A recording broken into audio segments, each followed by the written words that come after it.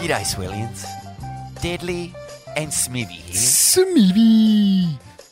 Guys, look, we've been doing Ain't That Swell for a long, long time, and we will continue to do it. And we love it. And we do it for you guys. The chorus, the core, the Swellian army. We love yous, the Swelliettes, the Swelly eyes. Committed to putting a smile on your dial, day in, day out, while you're mixing mud, laying bricks, pouring concrete, putting up scaffolding, whatever you're doing. Driving up and down the coast. Yeah. Even just sitting in your driveway, avoiding going into the house. To confront your screaming family. But you know what? We want to keep on doing this. We want to do it bigger and better, and we want to keep touring, and we want to basically bring more Swellian vibes into your life. Ain't that swell vibes? So we have finally put a donation page on our website, theswellians.com. If you feel like you want to contribute to us doing more, being better, that would be fantastic. So listen, there's a donations button on our website, theswellians.com. If you love what we do and you want more of it, jump on. I mean, $1 great, $50 is better, 200 grand would be fantastic if anyone out there has deep pockets. Looking at you, Bezos, you fucking stingy capitalist scrub. But it's there. Thanks very much. We love yous. On with the show. Mad. Hey, well, first of all, I'd like to say, and I is gonna find me, because I want to be a part of this fucking dumb wannabe tennis tour. You know, I think they got his testicles so far up their mouths that this is bullshit, you know? I'm not thinking about that right now. I'm just thinking about having won the world title and hopefully trying to win another one someday. You just drop in and just smack the lip, drop down, say, bah! Well, I'll tell you, Stu, I did travel some humongous ways. Oh, just the paper, please? Oh, stuff looks good on it. Not bad. Ain't That Swell with Jed and Vaughn. Oh, those guys are back! Get a haircut. Yes, looters, larcenists, protesters, and dirty fucking pigs. Welcome to Ain't That Swell, the radio show dedicated to cutting fucking sick. I'm your host, the two-time Gold Cone Piece Award-winning surf journalist, Scum Valley's finest himself, the Sultan of psilocybin, the punch-drunk pikey, Smithy. On your Smithy. I'm joined here in the studio, as always, by my loyal co-host and friend, frontman of the Goons of Doom, former editor of Surfing World Magazine, Tracks Magazine, Waves Magazine, Vaughn Corn Deadly. Welcome to the program, Good to Vaughn. be here, mate. Good to be here. Really good to be here. Yep. Great to see you. We've actually we've got a special guest in the studio with us Stoked. today. He's a former World Tour competitor, a Cronulla born Back on the World Tour, mate. Shrednik. Back on. Back on. Don't forget, he qualified. Well, last time we Is had there him still on a the show, tour? Is that thing? Is surfing? he's qualified for nothing. That's what's happening. Connor O'Leary, welcome to the program. Thanks, Smithy. Thanks for having us. Good to have you back. Hey, last time we saw you was at the Gong. You were in the crowd with the Swellians, and we had a bit of a chat to you about how things were sort of playing out for your QS campaign, and you got it done, mate. Congrats. Thanks, mate. Yeah, well, that was like a couple of days before I was going to Hawaii to, hopefully finish the deal, and had a sick night sitting and listening to you guys and listening to Lowy and all his stories and that, and it was a good little reset button before I went to Hawaii and had to deal with that whole thing over there. What was it like listening to Terry Richo's stories about going to Hawaii back in the day? I must put a rocket up here. How was it? It's honestly, all I remember is him just saying, it's getting punched and punching people, and it was like so hectic. I wanted to know, after having done a couple of QE campaigns, qualifying twice now, and then having your little mate Morgan Sibyl, the Swellian Spirits mascot. We love him, don't we? Oh, he's very good, Morgan. But very good. What was that Very like, talented. mate, being part of sort of his journey over there in Hawaii too? Because obviously you had your own goals that you needed to achieve, but what was it like sort of seeing him just get over there and come from nowhere to qualify? Yeah, I mean, I was fortunate enough to kind of see his whole year play out. I mean, from the start, I remember him coming up to me at the US Open and was like, fuck, I don't know, I think I need to make one more hit to get into the primes for the rest of the year. And I was like, mate, you can do it. Like, just send it like you always do, don't think about it, just do. And I feel like that's just him. Like, just don't think and just go forward and then deal with whatever happens after. And he just kind of rolled into that last half of the year and just pretty much did that. Like, it was hilarious, especially in Europe. Like, he was doing shit that he wouldn't even know he had in his arsenal. Like, you know, he's just doing airs and going, oh, fuck, it's probably the biggest backside ever else have done in a heat in my life. And just shit like that. And yeah, he was epic to watch. Yeah, you've been calling him the Morgs Borg. He's a bit of a cybernetic organism, isn't he? Yeah, He's, I just very much just straight down the line. Don't think too much. Don't overthink it. Just rip in and take its fucking head off. Mate, that is what I find so fascinating about him. There just doesn't seem to be any head noise. I mean, I don't know if that's true or not. I don't know. He's on autopilot, Vaughn. He's like one of those new Teslas. He's just Qualify. such a maniac. You know, Sink slab, surf heat, win. yeah. Well, when we had him on the Australian Board Riders Battle app, you know, how good was he? He was got shrouding. shared up to the stage, and every question was just like, yeah, I don't know, I'm just going to take their heads off, like you said. Chaired onto the stage, clasping I think it was like he had a 6-pack of VB in each hand, covered in dribble and beer. It was exactly what you want to see out of a rookie competitor on the 2027 World Tour, or whenever it resumes. It is. But yeah, so that was cool. It did. What about you, mate? Like, you know, you get all amped up to surf on the Woozle.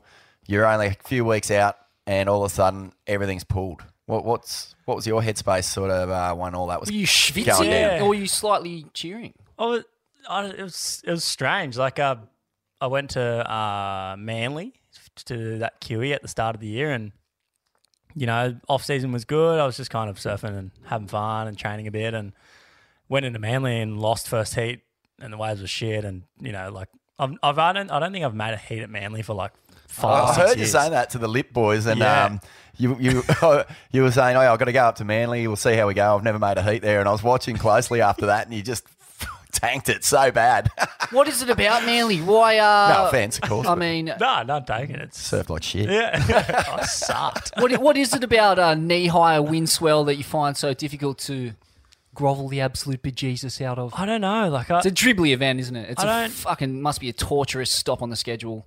but I don't struggle anywhere else if it's knee high. That's the thing. Like, like last year I went to Japan and did the whole Japan thing, and that was pretty similar. Like, there were days where it was pretty good, but it was pretty small and gutless. And There's no look. I just want to be clear. There's no shame in struggling when it's knee-high Yeah, gibberish. I mean, I think that's almost something to be proud of, isn't it?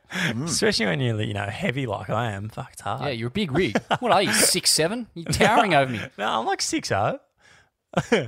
Yeah, I don't know. Fuck, I'm not that tall. I think I'm just heavy. Heavy set, big Heavy bone. set, yeah. Too much dirty bird. Any just takeaways from the time off, mate? Like, have you sort of felt like it's been good for you surfing, or good for you, sort of like the year when it comes back, or your competitive nature, Yeah. or has it just been just sort of chilling? It's been so refreshing, I think, you know, because I was talking to Cruzy about this the other week. We're so wired to going from, you know, March to December, and then having December to February off, and then doing that whole thing again. You know, we've been doing it for years now, and it's such a weird feeling to think like, oh, there's no events leading. You know, we're not striving for the next event, or, you know, but it's been good because I've been moved into a new house and been doing heaps of landscaping. Been seeing Vorno and Bunnings a couple of times. We got yelled at, Yelled Smithy. We got What, for fraternising? We got moved along for fraternising in Bunnings. Unsurprising.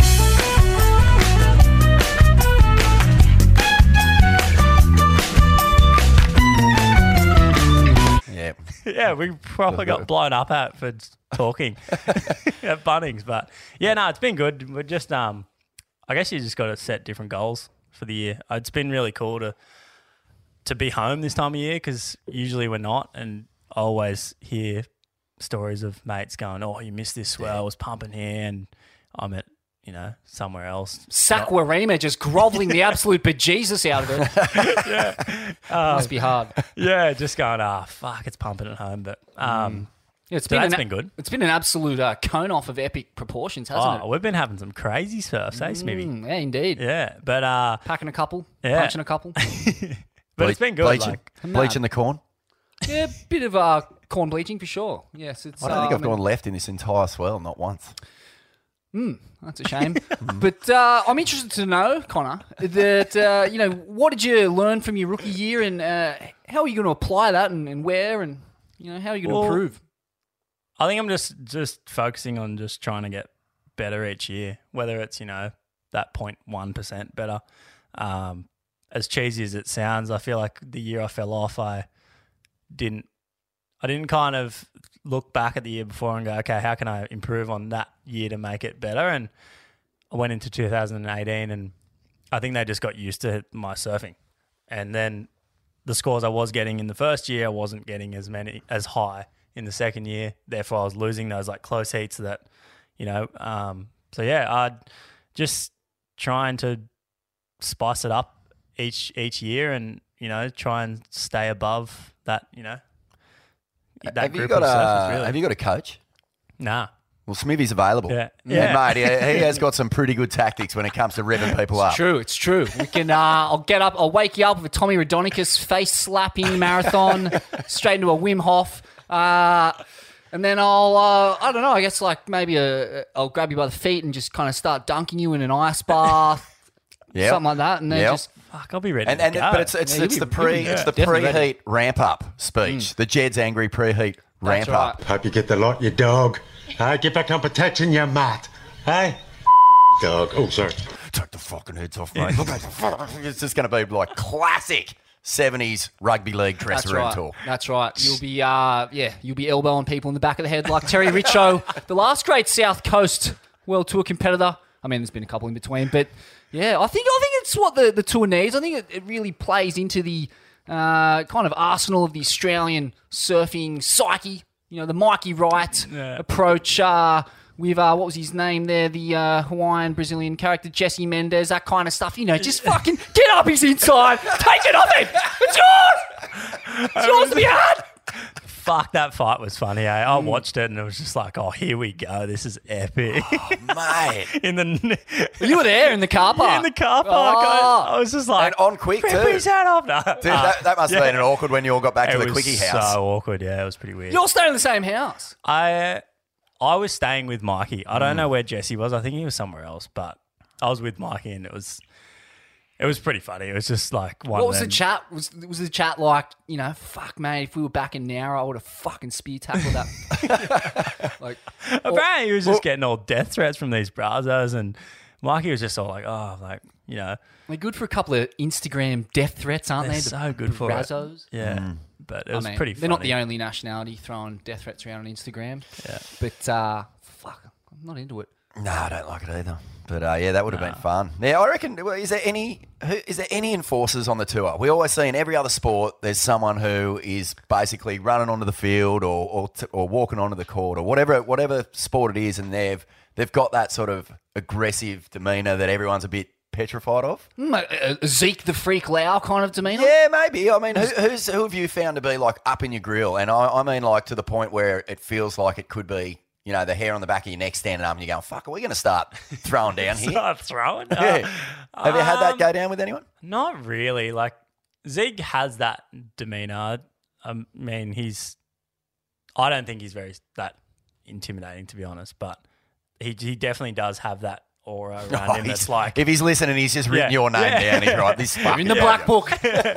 But, yeah, I mean, with the whole priority stuff these days, it's so hard to have that kind of scary, I'm scary. But like back in the day, it would have been so much gnarlier. Yeah. But even with, Sonny Garcia obviously was like a guy who everyone just, tried to stay well clear of before, even paddling out. Not Neko. Neko wanted it. Yeah, he wanted it.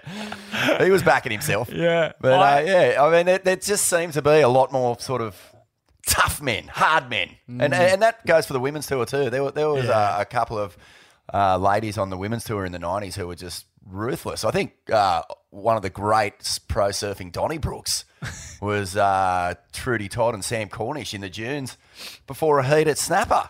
Before a heat? Mate, they bashed each other and it was on the front page of the Gold Coast Bulletin. You're joking. What a scoop. Wow. Full-blown brawl. That's so Full-blown good. punch-up.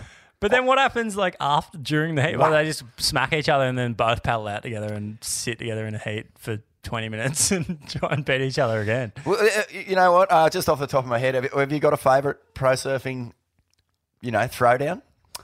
The Andy Mick one is pretty That's iconic, iconic. on the beach in France. I like that there was 2 stages to that. The conclusion being at the ASP banquet at the end of the year, settled on a building site, of course, around the corner from the ASP banquet, and that presided over by, I think it was Eddie Rothman and a few of the other local heavies, but and Nudes Webster, I think, hiding in a pile of cement with a shovel, waiting to back up Mick if he needed it. But the Ginger Ninja needs no help. No, well, that's one of the greats. I think there was a Potts and Gerlach. I don't know if they actually punched on, but in one of the old Sarge movies, maybe he gets his board and shoves it. Potts gets his board and shoves it through Gerlach's board mid heat. As they're going around a priority buoy and stuff like that. So, yeah, there was a bit of a flare-up every now and again. I also liked Sonny Garcia versus Burley. Thought that was a good one. Is Jeremy Flores involved in that? I believe somewhere so. as well. That was crazy. Jeremy doesn't mind sort of like getting his back up, does He's he? pretty fiery. Yeah. He's like an Aussie French guy, I reckon. He's as Aussie as a French guy comes, I reckon. Yeah, well, he grew up. He went to high school over here, didn't he? Yeah, Pretty sure on the spent some time in northern Avalon. beaches. Yeah, The loves the Avcats. beers, loves the hanging out with the boys and fucking just ripping in. Sick. Who's like the someone on tour, Connor, who I don't know, maybe the rest of the world doesn't know just how good a bloke they are. Is Jeremy one of those guys? 'Cause Jeremy's he definitely can- one of them guys. Yeah, He can come off a little bit sort of, with that French, where that look down your nose, sort of arrogance. The that Joanne arrogance look, that they've got. Yeah, it's like- He's got a bit of- Joanne's like that as well, actually. He's fucking one of the best blokes ever. I feel like the Joanne and Jeremy are like the two guys that I got along with really easily for people that you don't really know that well. Like, it's They good. cop a bit of a bad rap, don't they, the French? It's perhaps unfair. yeah. I mean, Yeah, I don't know. why do they? I don't know. I think they mostly have beef with the geezers across the channel, and I guess that may have leached over into having a bit of a beef with the Septics. I know they're fairly up the ring hole of off capitalism in general. They're fucking rioting in the streets there at the moment. So I don't know. They're a fiery breed. They are. Not afraid to chop a couple I of love fucking them. heads off. Oh, mate, Come heads will revolution roll. time. I love him, eh? Joanne is the funniest guy on the piss. Like him and the first year we went Does to he punch Sakurima. himself in the head on the piss? So the first year we went to Sakurima for the CT, when the event finished, we all lost, and he had his dad over there with him, and we got on the piss the night before we all left because we were all on the plane back to wherever we were going home, and so like when we left in the early hours of the morning, him and his dad were still going, so we're like, oh well, they're like off their heads, both of them. Wow. Left, saw him at the airport the next day, and they both got this like red square on their foreheads, like, and they were walking around. John had a black eye, and they both had this red square on their forehead, and I was like, some what? kind of Hindi? Would they like, join some kind of strange cult? I was like, what's up with the red squares? And John's like, oh, like last night, like me and my dad have this thing that when we get on the piss together, we put an ice cube on our heads and we headbutt each other until we fucking till we shatter the ice cube. What? And I was just like, you guys are nuts. And then I was like, what happened to the black eye? And he's like, I have no idea about the black eye. So they're both just in the airport walking around with these square, like red marks on their forehead. That is outrageous. So funny. Nothing better than a bit of intergenerational degeneracy. Might have to bring that into the whole Wim Hof thing. Instead of just jumping in the ice bath, just headbutt the thing as hard as you can until they all break in half, Smithy. Yeah, I mean, look, I don't need any more head traumas, to be honest, Vaughan. But, I mean, and to be honest, I feel like if rugby league was more popular in France, they'd have no need for headbutting ice cubes. I think whenever Australian teams, rugby league teams, would tour over there, they said they were the filthiest players. They were the hardest guys to play against because it was just Squirrel anything grippers, goes. eye gouging, Yeah, ear twisting. and fighters love throwing them. So yeah, interesting. There you go. Now, well, what do you want to get into first? Surfing or global rebellion? They're two topics I'm heavily invested in.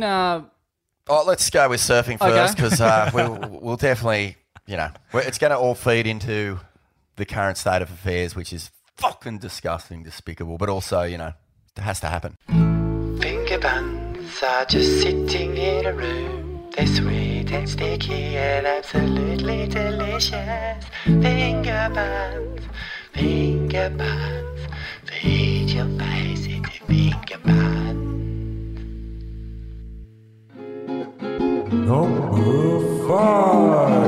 East Coast Australia lights up with one of the best swells in living memory. Are you kidding me? It was one for the call lords, really. I saw so many punters getting the waves of their lifetime, just bricklayers and plumbers and builders and scaffolders just getting spat out of 6 to 8 foot orbs, eyes bulging out of their skulls. It was a festival of the cone, frankly. Incredible conditions all up and down the East Coast. Connor, where were you? Secret. Nah. I mean, you don't have to be specific, but yeah. I was just surfing the most known spot in Lennox Head. Like I was just surfing that whole time, pretty much. We'll bleep that, but yeah. Yeah, we can bleep it, but you drive past it when you're going to Lennox anyway, so it's just, yeah, it was just crazy. I haven't really surfed since that swell, to be honest. It's, that it had that nice bit of east in it, and there was just offshore winds for like 4 days straight, and it was just 6 foot and just... Everywhere was pumping. Everywhere was pumping. If you were on the East Coast, you were getting sick, giant, draining cones, mate. It was just it was what you said, festival of the cone, a full-blown cone off, Conapalooza. It was just happening everywhere. Cone apocalypse. Yep. And, yeah, mate, I just felt like everyone I saw had just sort of spirals in their eyes like a Ren and Stimpy cartoon or something. Everyone was frothing. Everyone was sort of like, where did you get it? And the language was just the language of absolute stoke, eh? Like everyone was so pumped. And one thing that sort of like tripped me out was just the timing of it. Like we've had such a good run of swell the whole time isolation's been going on. And barring a couple of beaches, particularly around Sydney and stuff, but most beaches you could access during that time. So it wasn't like people were, I don't know, not getting their fix. But to just be sort of surf fit and ready for those days when they come along, it makes a huge difference to your enjoyment of them.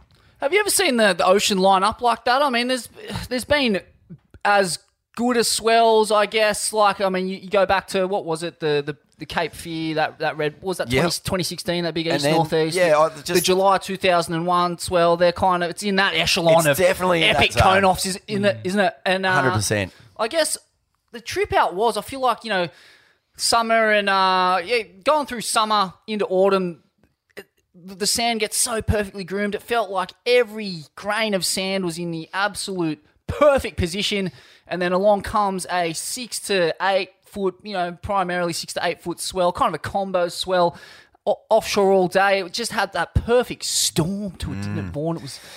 It was amazing. As good as it gets. It was really amazing. And it's crazy to see all the beach breaks light up and hold a swell like that.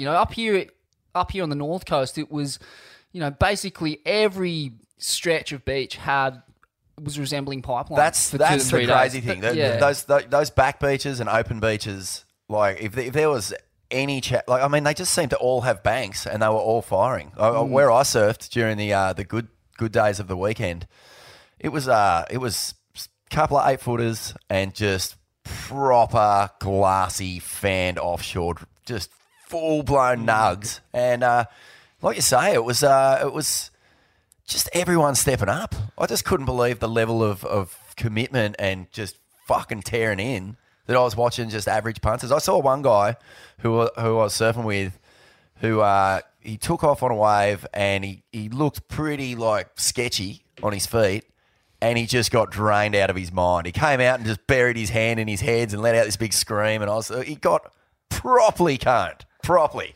And it was just that sort of swell. Seems like you had to really try hard to fuck it up. It was so sick. It's probably the best beach break waves I've surfed in maybe ever, probably. Like the fact, like Smithy was saying, the fact that how big it was, how it was holding for that size, but going like top to bottom holding, it wasn't like fat rolling from the middle of the ocean. It was just bizarre. And the fact that everyone was pumping, everyone was spread out. There was no like congested crowd in one spot, and Like, I don't reckon I surfed with more than 10 guys that whole Yes. that whole weekend. Yeah, and as a result of that, there was an incredible amount of, camaraderie and just mutual froth in the midst of this epic cone-off. Yeah. There was just, people screaming their lungs out as other people came screaming through giant orbs. It was, it's as good as I've felt about surfing and the surfing community in general. It was a fucking ball. It was an absolute festivus of the cone-offs. It was fucking sick. Mele Kalikimaka. It was, I just, it's so true what you say, man. Like there was no opportunity for people to sort of like hog a peak and be greedy about it, because often it's just one place here or there that's firing. And it just gets inundated by locusts picking every last scrap off the skeleton. Especially those hungry locusts with their stickers up the nose, hungry for the clip, mate. Hey, what about it, mate? Fucking hell, mate. Hope you get the lot, you dog. Get back on protection, you mutt. Yeah, luckily you don't have stickers up the nose anymore, mate, or have you picked up a sponsor? Nah, mate, don't have any stickers yet. What? Kidding me? Outright. Get an Ain't That Swell sticker on the beak. Yeah, 100%. I'll chuck a Swellian sticker on my board for sure. Yeah, we can pay you in. Look, I'll speak to a mate of a mate, and we'll see if you can maybe tee you up a P or something. I've got a UTFS sticker here. You can whack it right up. Couple gold cone pieces. Couple of gold cones. Yeah. There's I don't know. We're kind of coming out of the mushroom season, but been a few of them around too. Number 4. Smithy, Wave of the Swell. I've actually dovetailed this into our new seggy, Ain't That Swell's Team of the Week.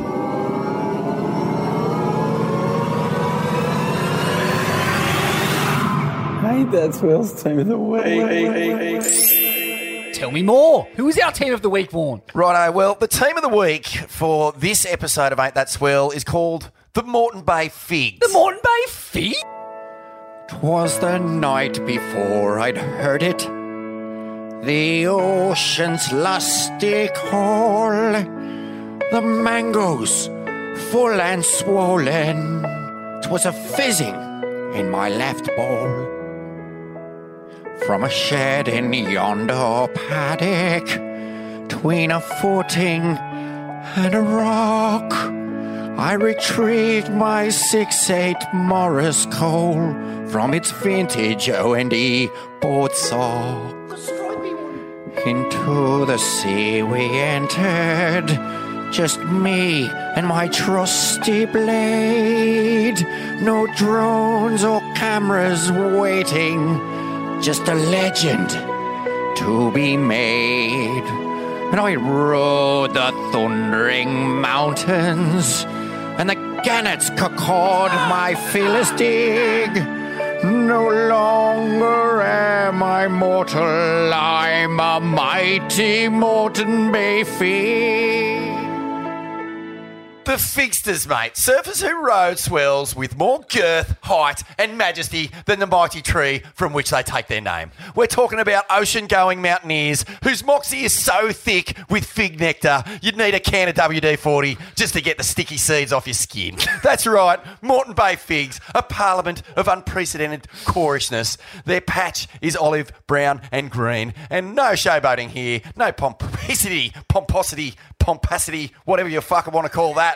I'll tell you what, though, it's just hellmen of the highest order riding the best waves of the recent East Coast low. Smithy, who have you got at fullback? Ha! You kidding me? It's Sheldon Simkus. Simkus? Locking in there at fullback. Love it. Sheldon Simkus, I mean, it's a strange name. Where is Sheldon Simkus originating from? Is he some kind of Belgian or a... Do you know Sheldon? Yeah, I know Sheldon pretty well. What is a Sheldon? I know back in the day that people took their names from the trade that their family was involved in. And what's a Sheldon or what's a Simkus? I don't know, but what is a Simkus? I'm going to look that up. That's a great... We should check that. But I'm going to drop in right now the meaning of Simkus. Ancestry.com says the name Simkus derives from Lithuania, patronymic from Polish Szymko or Belarusian Shmiko, pet forms of a personal name equivalent to Simon. Sheldon, on the other hand, is an English name meaning from the shield farm, flat-topped hill, steep-sided valley. Listen, Sheldon Simkus, we haven't really gone into this guy much on the potty before. What can you tell us about him? He's just I swear every clip he posts is him just getting absolutely coned behind the rocket snapper. He's just like one of those guys who's just top gun at the back of behind the rocket snapper. And he's a Kiwi.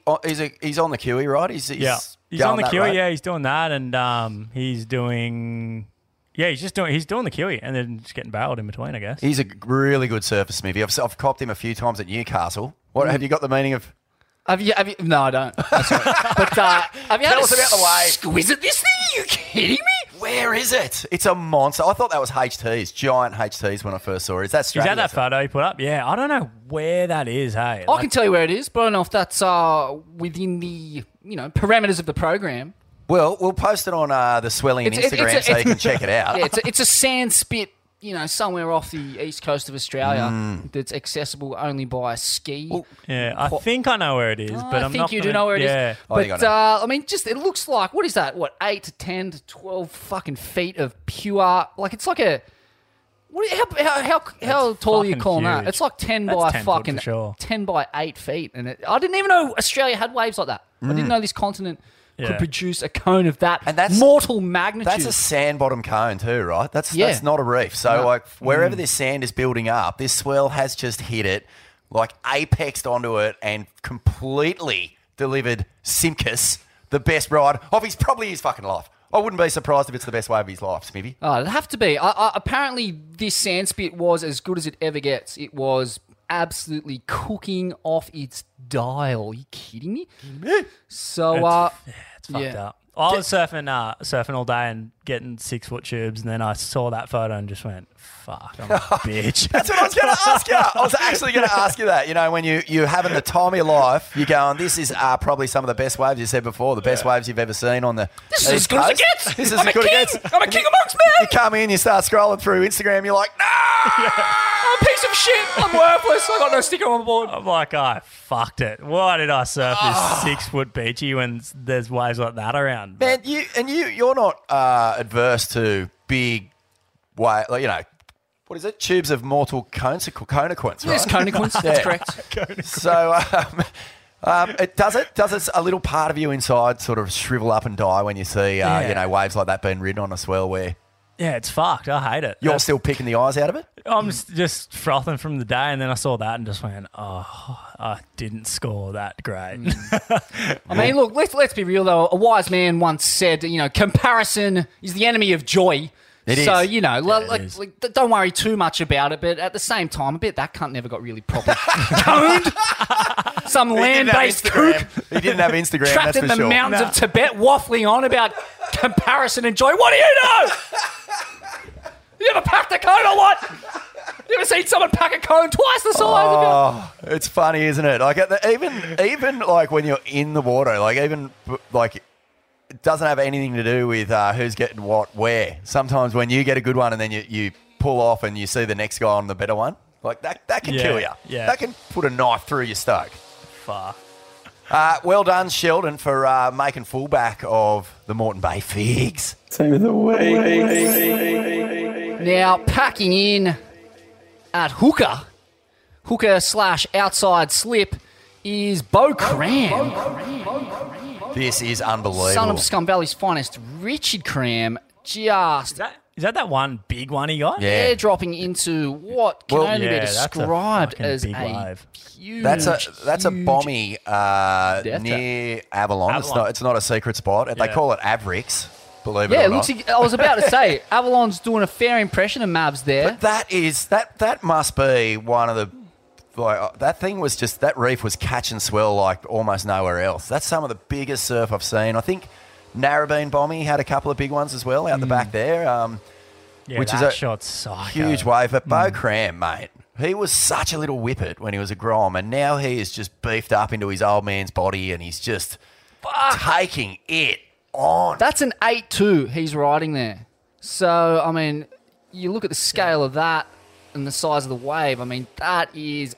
it's wild to see the East Coast look like that of Australia. Yeah, We're that's not incredible. used to getting waves like that. That is mind-boggling. What did you get any word on sort of the reefs around your place, mate, where you grew up in Cronulla and stuff? Was there... Well, we're jumping the gun, but the very next Oh, man okay, on the list- we'll hold off on that. But just on Beau Cram's wave, you said before, Smithy, you know, it's hard to believe that we've had these waves, you know, doing this the whole time. But if you think right back, right, I'm thinking around about 64, around that time, a guy named Dave Jackman, he took a big board after he'd gotten home from Hawaii out to the Queenscliff Bombie for the first time. And that's kind of where Australian big wave surfing was born. So guys were like taking stock of these swells and these outer reefs, and as early as like, you know, the mid 60s, they were getting out there and having a crack at them. Dave Jackman was really like the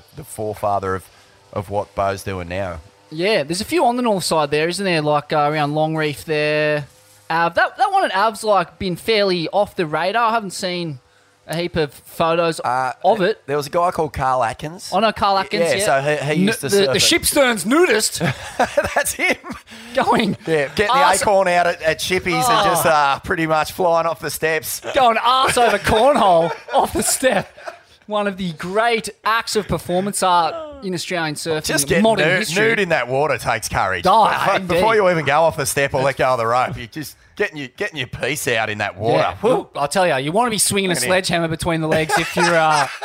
inverted belly button by the time you get in. That's You right. want some confidence down there, before you did that. But he takes it on. He used to paddle out there a lot on big boards. And, But he's a young and give it guy. crack. He's a young guy. Like, why has it taken so long, I guess, for this wave to appear on the radar of the surfing consciousness? I mean, is this just a new movement emanating from the northern beaches? Maybe it's got more to do with the swell direction and the wind, because like mostly when that wave's breaking, it's got a wild onshore or cross shore on it that makes it pretty much undoable. Okay, and there's been a bit of a renaissance in just big wave paddle surfing in general. I mean, obviously, it's been a movement for a good 10 years now, but I feel like that's, I guess that's probably the timeline of it, right? 10 years since guys were, you know, waxing up 8.6s and 9.2s. And, guys are even taken to the big bombie there at Ben Buckler at Bondi. There's one out the back of Bronte there in front of the cemetery. Wedding Cake Island down there near Maroubra. All these waves that were, you know, my whole youth really were not really surfed. There was no appetite for them. And to be honest, I don't think that they're great waves, but fuck, they're scary. And it takes some serious waterman knowledge to surf it. And I just don't know anything about that whole genre of surfing, to be honest. Like, Connor, is that something that you've dipped your toe into? You got an 8.6 or a 9.2? Fucking no way. I've never really tapped into it, like the big wave stuff. Like, I mean, growing up in Cronulla, it was all slabs, so it's like short boards, you know, intense shit like that. So there's a few bombies in Cronulla, but they're still not like, you don't need a 9.0. You know, you can ride a 6.6 and you'll be fine kind of thing. So, no, I haven't really tapped into it, but it would be cool to try it once, I think, or, you know, like even like going to Waimea and doing that, and I haven't done it, but, you know, if I had the chance, I just never have a 9.0 I've got, and I'm like, oh yeah, I've got this, I'll take it out. And I guess that's the point too. Like, Waimea's not necessarily a great wave. Like, it's one of the most hair-raising, heart in your throat, you know, gonads coming out your tonsils kind of drops in surfing, but that's about all it is. And I think that we have waves in Australia that are kind of the equivalent to that on their day. Probably not as consistent, but yeah, I mean, if that's all you're after, just a skitsy, vertical, ledgy, 30-foot drop, we've got a couple. I think the big thing is, just it all comes down to conditions, right? Because like we do get these swells, but getting them with the right wind. Wind is such an enemy here. Like, it's always working against you. So if you're going to get swells of that magnitude, it's usually a pretty massive weather front pushing them in. And so, you know, for everything to just come together perfectly for that recent swell and deliver sort of waves like that at Avericks and on the other reefs around the place, and even those sand bottom spits, like just freakish once in in a decade sort of swell, that one. And big shout out to Crammy, Bo Cram. You know, he's a carpenter by trade. He's a Love him. working class hero, still packing the absolute monstro cone and leggy drop. Shout out to all the Crams, mate. It was a full pleasure having Richard come on the show and, Bo and Dill and Baden. And, there's such a pack of core surfers, all of them. Mate, this you couldn't be more proud, I reckon, if you're a dad. 100%. This is like seeing my boys catch waves like that. That's as good as, anything that you could ever see kids do, I reckon. Fully. Yeah, they're also naturally talented as well. Hey? Yeah, I mean, growing maniacs. up, I grew up with Bo a lot because we're kind of in the same age bracket, doing events and that, and he's just so naturally talented. Like, and you can see, like, I'd watch him all day for the rest of my life for watching him on a finless, doing what he does on a finless. Like, it's unbelievable. And I guess he's just got that natural Richard Cram style with a bit of flair, and it's fucking sick. On your Crammies, well done. The hooker. Well played, in the Crams. Moreton Bay Figs. Now, Team of the week. coming off the bench, making his debut with pink hair a la Andrew Johns for the Newcastle Knights in the mid-90s. Cooper Mannion at Cronulla Point. Now, this is your neck of the woods. Yeah, Cooper. Connor. Yeah, right. And he's packed an absolute stoinker. Are you kidding me? And I know Mannion's a famous name down there in Cronulla. His old man was one of the Shark Island pioneers back in the day. Is that right? He's the Lord at the point. Lord of the Lord. Just he was kind of like the guy who was sending it the hardest back in the day for sure. On the and he Seaweeds still and shit. is. Yeah. Mind-blowing to, just to go off on a tangent for a second, just like, that era, Mannion, Jim Banks, Ox McKinley, that kind of era, riding single fins at these fucking waves, at these like stepping, tripped out slabs. It's pretty mind-bending shit. Mental, isn't it? Yeah. What's the go down there, mate? Like, where does this sort of... I mean, I guess it's just having that wave on your doorstep and seeing it just unload every day. It's going to drag... any curious surfer who wants to have a dig out there eventually. But there does seem to be a heap of charges from down your neck of the woods. I feel like we're pretty fortunate to have a lot of waves around that are kind of big, slabby, scary waves. You got the island, and then you got the point when it's bigger than, if it's bigger than 6 foot, it becomes a slab, which is pretty scary. And then on the other side, you got all the reefs, and you got Vui, and then you got Cape, and I mean, it's just pretty much just breeding us to surf slabs and get used to slabs. So it's funny, even like moving up here to the North Coast, I was talking to Smithy the other week in the water. Well, I was like, fuck, this place would be so perfect if it had a slab. Like, I miss surfing slabs. Like, apart from everything else was perfect. It just needed, if they had a slab here, it'd be just amazing. Saves you a lot of petrol. You're not perpetually chasing grains of sand around like some kind of manic schizoid. Where are the pits? Fuck. It was doing my head We were in. blowing up about that the other day. We're like, fuck, it's so annoying. Just, it's all got to be bank dependent, and at least with the slab, it's just like this swell, this wind, this tide. It's a going to nightmare. be good. You need a team of flying monkeys with eyes on all corners of the coastline. But interestingly, I think one of the best performances I saw you put down in your World Tour career was at Chops. It was like a smaller swell, 4 to 6 foot, and you were just manhandling it like video game fucking orb riding. It was so sick. And I guess, basically, pretty much looks like a psycho fucking really big day at... Yeah. Even We're going to bleep that. Yeah. I just want to see a look on your face when I say it. No, that place is blown out anyway. Like, No. Those reefs around there are unbelievable. They're like, Verda's probably... on its day is one of the best waves on the East Coast. It's a wild wave, and It's it has its scary, day a and lot, right? Like, I mean, it's that Yeah. south swell, north wind combo is very common in that neck of the woods. It is, yeah. Talk to us about Vuis, because it's like, it goes in and out of vogue, but at the end of the day, it's a slab that holds big, girthy, 8-foot cones of mortal consequence. Yeah. And the guys who surf it are, there's some legends like old school call-lords, Jezza Herback and the mob out there.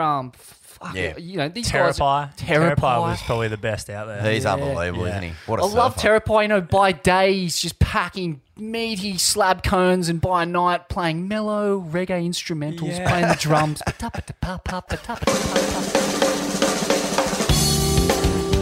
I just remember just surfing, Quite the paradox. surfing Voodoo when it's big and just seeing him on like a 5.0 20, just like fucking getting under it like it's easy as.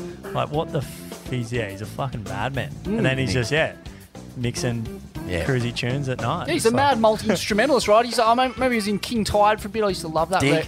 Reggae. Dig, he was the drummer in Dig for a while, and then he was, he's done gigs with, John Butler and all kinds of big. I went to a backyard Flight barbecue. facilities and shit, he's been doing a bunch of shit. What a combo! What a madman! I went to this is going to be a little trip back in time, but I went to a birthday party at Peter Crawford's house in DY when I was about 17. I just started working at Tracks, and Suicidal Tendencies played in the backyard with Terra Pie on drums. Fucking hell! How's that? That's out. That's completely out. I'm giving that the Dickie Bird hooked finger out. How's that? Are you kidding me? Yeah, it was wild. And I was like going, fuck, is this what happens in pro surfing? Like all just celebrities from all over the world who I love all just hang out at these parties and fucking rip right in, Smitty. Were they ripping the bag? Oh, mate, there would have been a fair few. Ripping the bag and licking the bag. Septums the next day after that one, mate. Anyway, so, good times. And R.I.P. Pete. Cooper Mannion for packing what is a... Look at the symmetry of that pit. I mean, and look at what's going on out to sea there. It's all just howling offshore. That looks so heavy. That looks like such a big, long stretch of just slabbing ocean about to fold on him. What do you know about Coops, mate? Oh, hold on. Yeah, carry on. He's well, I guess his dad had a dig back in the day, and he's just kind of grown into that. He's just a normal kid that just likes surfing big slabby waves. Yeah, it's funny, man. This is what I was sort of getting at it before, though. But like, Jack Irvine's another sort of coloured-haired lunatic who just paddle out Shark Island and the point and just get seriously funneled, like fucking so crazily deep and flogged. And makes. And he's just the cruisiest guy. Yeah, you'll sit on the rocks after packing that cone and paint a, some kind of surrealist portrait of seagulls flying over the water whilst, smoking a cigarette out of one of those long extendable metal pipes and sipping a Pinot Grigio. He's a cultured lad. He is a cultured man. He's got Australiana just absolutely wide with all his art. If you're not familiar with Jack Irvine's art, he does all the cover art and for the merch Skegs, for the Skegs. Yeah. That's all his stuff. Coops is just a cruisy kid who just likes surfing slabs. I feel like that's a lot of kids down south who you have no idea who, even especially down Ulladulla way, there's plenty of them that are just like mad men that you had no idea about. Just just putting you on the bitch because they're just, you're just like, oh God, this kid's 16, he's going way harder than me. Fuck, I gotta have a dig now. Yeah, it's humbling, it's sick. Yeah, but wait till he gets a fucking ice cube in the forehead, mate. That'll knock him down a couple of pegs. Are we up to the captain coach? Is this the captain coach? I just want to clarify too. There's a reason Cooper was coming off the bench and not starting, and that's because it's a no make. Body surfed out of it. Okay, well played, Smithy. So this is why you're the selector, mate. Team of the week. But yeah, captain coach of the Moreton Bay Figs, the man with figs of absolute steel, harvested from the inner rings of Uranus, David the Dolphin Man Rastovich, packing an absolute mega cone of mortal conequence off the tip here in a rocky alcove during the swell.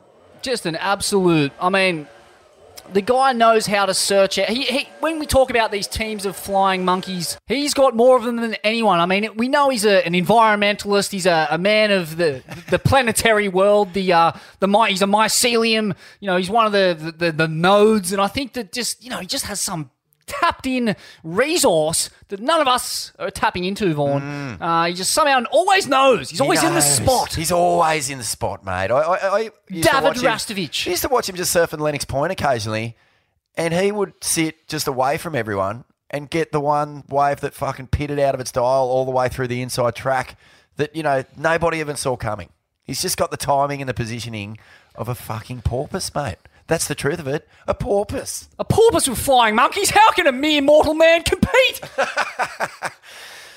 Oh, but this wave looks scary. I mean, you want to hear what Ben Bugden had to Sure. say? The Tracks magazine photojournalist was, of course, I think he was hiding under a rock there as Rasta took off. He managed to snap a sequence. The word cove conjures up images of an idyllic and sheltered refuge, but this cove is anything but. Considered by all with good sense to be unsurfable, hemmed in by cliff to the north and south, and all but a small 3-metre wide keyhole to the shore, fenced off by jagged rocks. It has disaster written all over it. Writ large. This day, all the unfriendly attributes were still there, but the cove was an unruly mess of detonating bombs. Oh, yes. Yet somehow, a lone surfer bobbed among the mayhem. It was David the Dolphin Man Rastovich. He's obviously seen something that intrigued him. A personal challenge, perhaps. He probed the line cautiously. A mistake wouldn't end well. Close to half an hour, he sat, sticking his head over the ledge on a handful, but not pulling the trigger.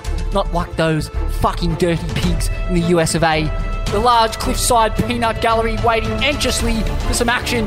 Eventually a nice set rolled in. 2 waves. The first looking the goods. The second a bomb that would close out. The cove at that moment, relatively free of backwash and wobble. Rasta had his mark. He paddled hard for the first wave, then drove into its innards. Innards! Disappearing behind a first section that exploded all around him. Entrails! A second section fell, and he was deep within it. I had ridden him off, I tell you. The wave then heaved a huff of spit, and out flew Rasta, the peanut gallery, erupting on the headland. Job not done. He now faced an uphill scramble to reach the keyhole before being washed into the cliff. After being mowed down by the second wave of the set, he surfaced, put the head down, and paddled as hard as he did for the wave, eventually making it to the keyhole in one piece. One wave and a masterful display that utilised every skill acquired during a life spent reading the ocean. Now that's good surfing. I concur, Buggo. Hand him the Booker Prize. Give him the Pulitzer. Oh, he's an incredible, prosaic, literary loon, Ben Bugden. Well played, sir. You've captured the energy of the ride. The great ride. I think that's what we'll call it from now on, Smithy. The great ride of the cove. The great ride of the cove. David Rastovich It needs a song. stuffs another cone. Let's do it. Let's write a song about the great ride of the cove. It deserves it, Vaughan. It deserves a whole album. Well played, Captain Coach. Dolphin Man. Finding his mark. Pulling the trigger. Incredible adjectives. I mean, it's just quite, it's just incredible, isn't it? He's never seen Rusty. You don't see him around. And then you look up and scan the horizon. There he is in the innards of a giant cone at none other than the Cove, Vaughan. Yeah. The Cove we're talking about here. The Cove. It's a new spiritual place, I'm going to call it. It's a realm. It's not. It's actually not a real place. It's more of a state of mind. It's a state of mind, and Rasta lives there. He's not even. I think that's what he does. He doesn't. You don't see him around because he's actually hasn't materialized. All these atoms are just floating around in the universe. And when the code comes to life, he materializes just like Buddha under the tree of wisdom. Next thing, he paddles out and gets fucking coned out of his eye. Blown out of it. Blown so hard, he turns back into atoms and re-enters the atmosphere. Well, that's what happens. The wave spits, and as the spit dissipates into the universe, so does Rasta. Incredible. Yeah. One of the absolute greats of the surfing pursuit, Vaughan.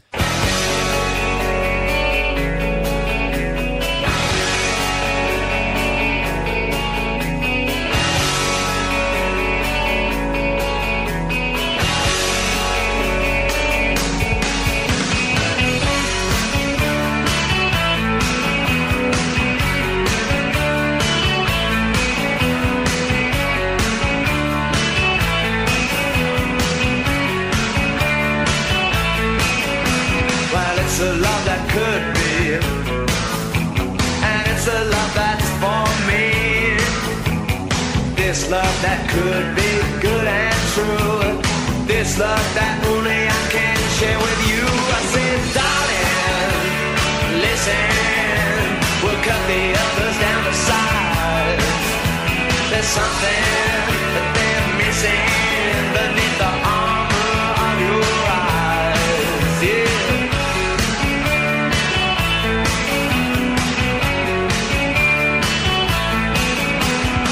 watch the others break up, and we'll watch others make up. But you and I gotta wake up, 'cause our lover needs a shake up. I said, darling, listen, we'll cut the others down to size. There's something that they're missing beneath the armor of your eyes. When now my heart will be in lies. Oh yeah, all your friends are dying, except for me. So just you stop your crying, baby. I know it's a lonely life you gotta lead.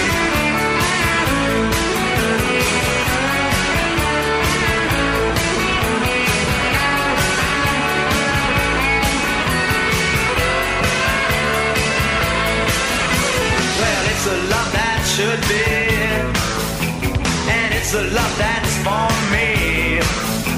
And this love that is good and true, this love that only I can share with you. I said, darling, listen, we'll cut the others down to size.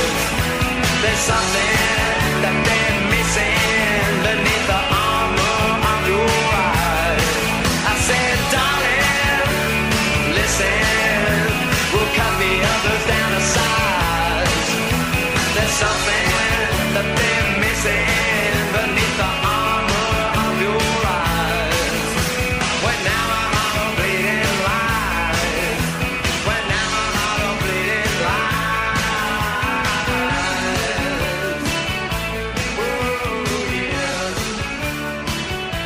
Oh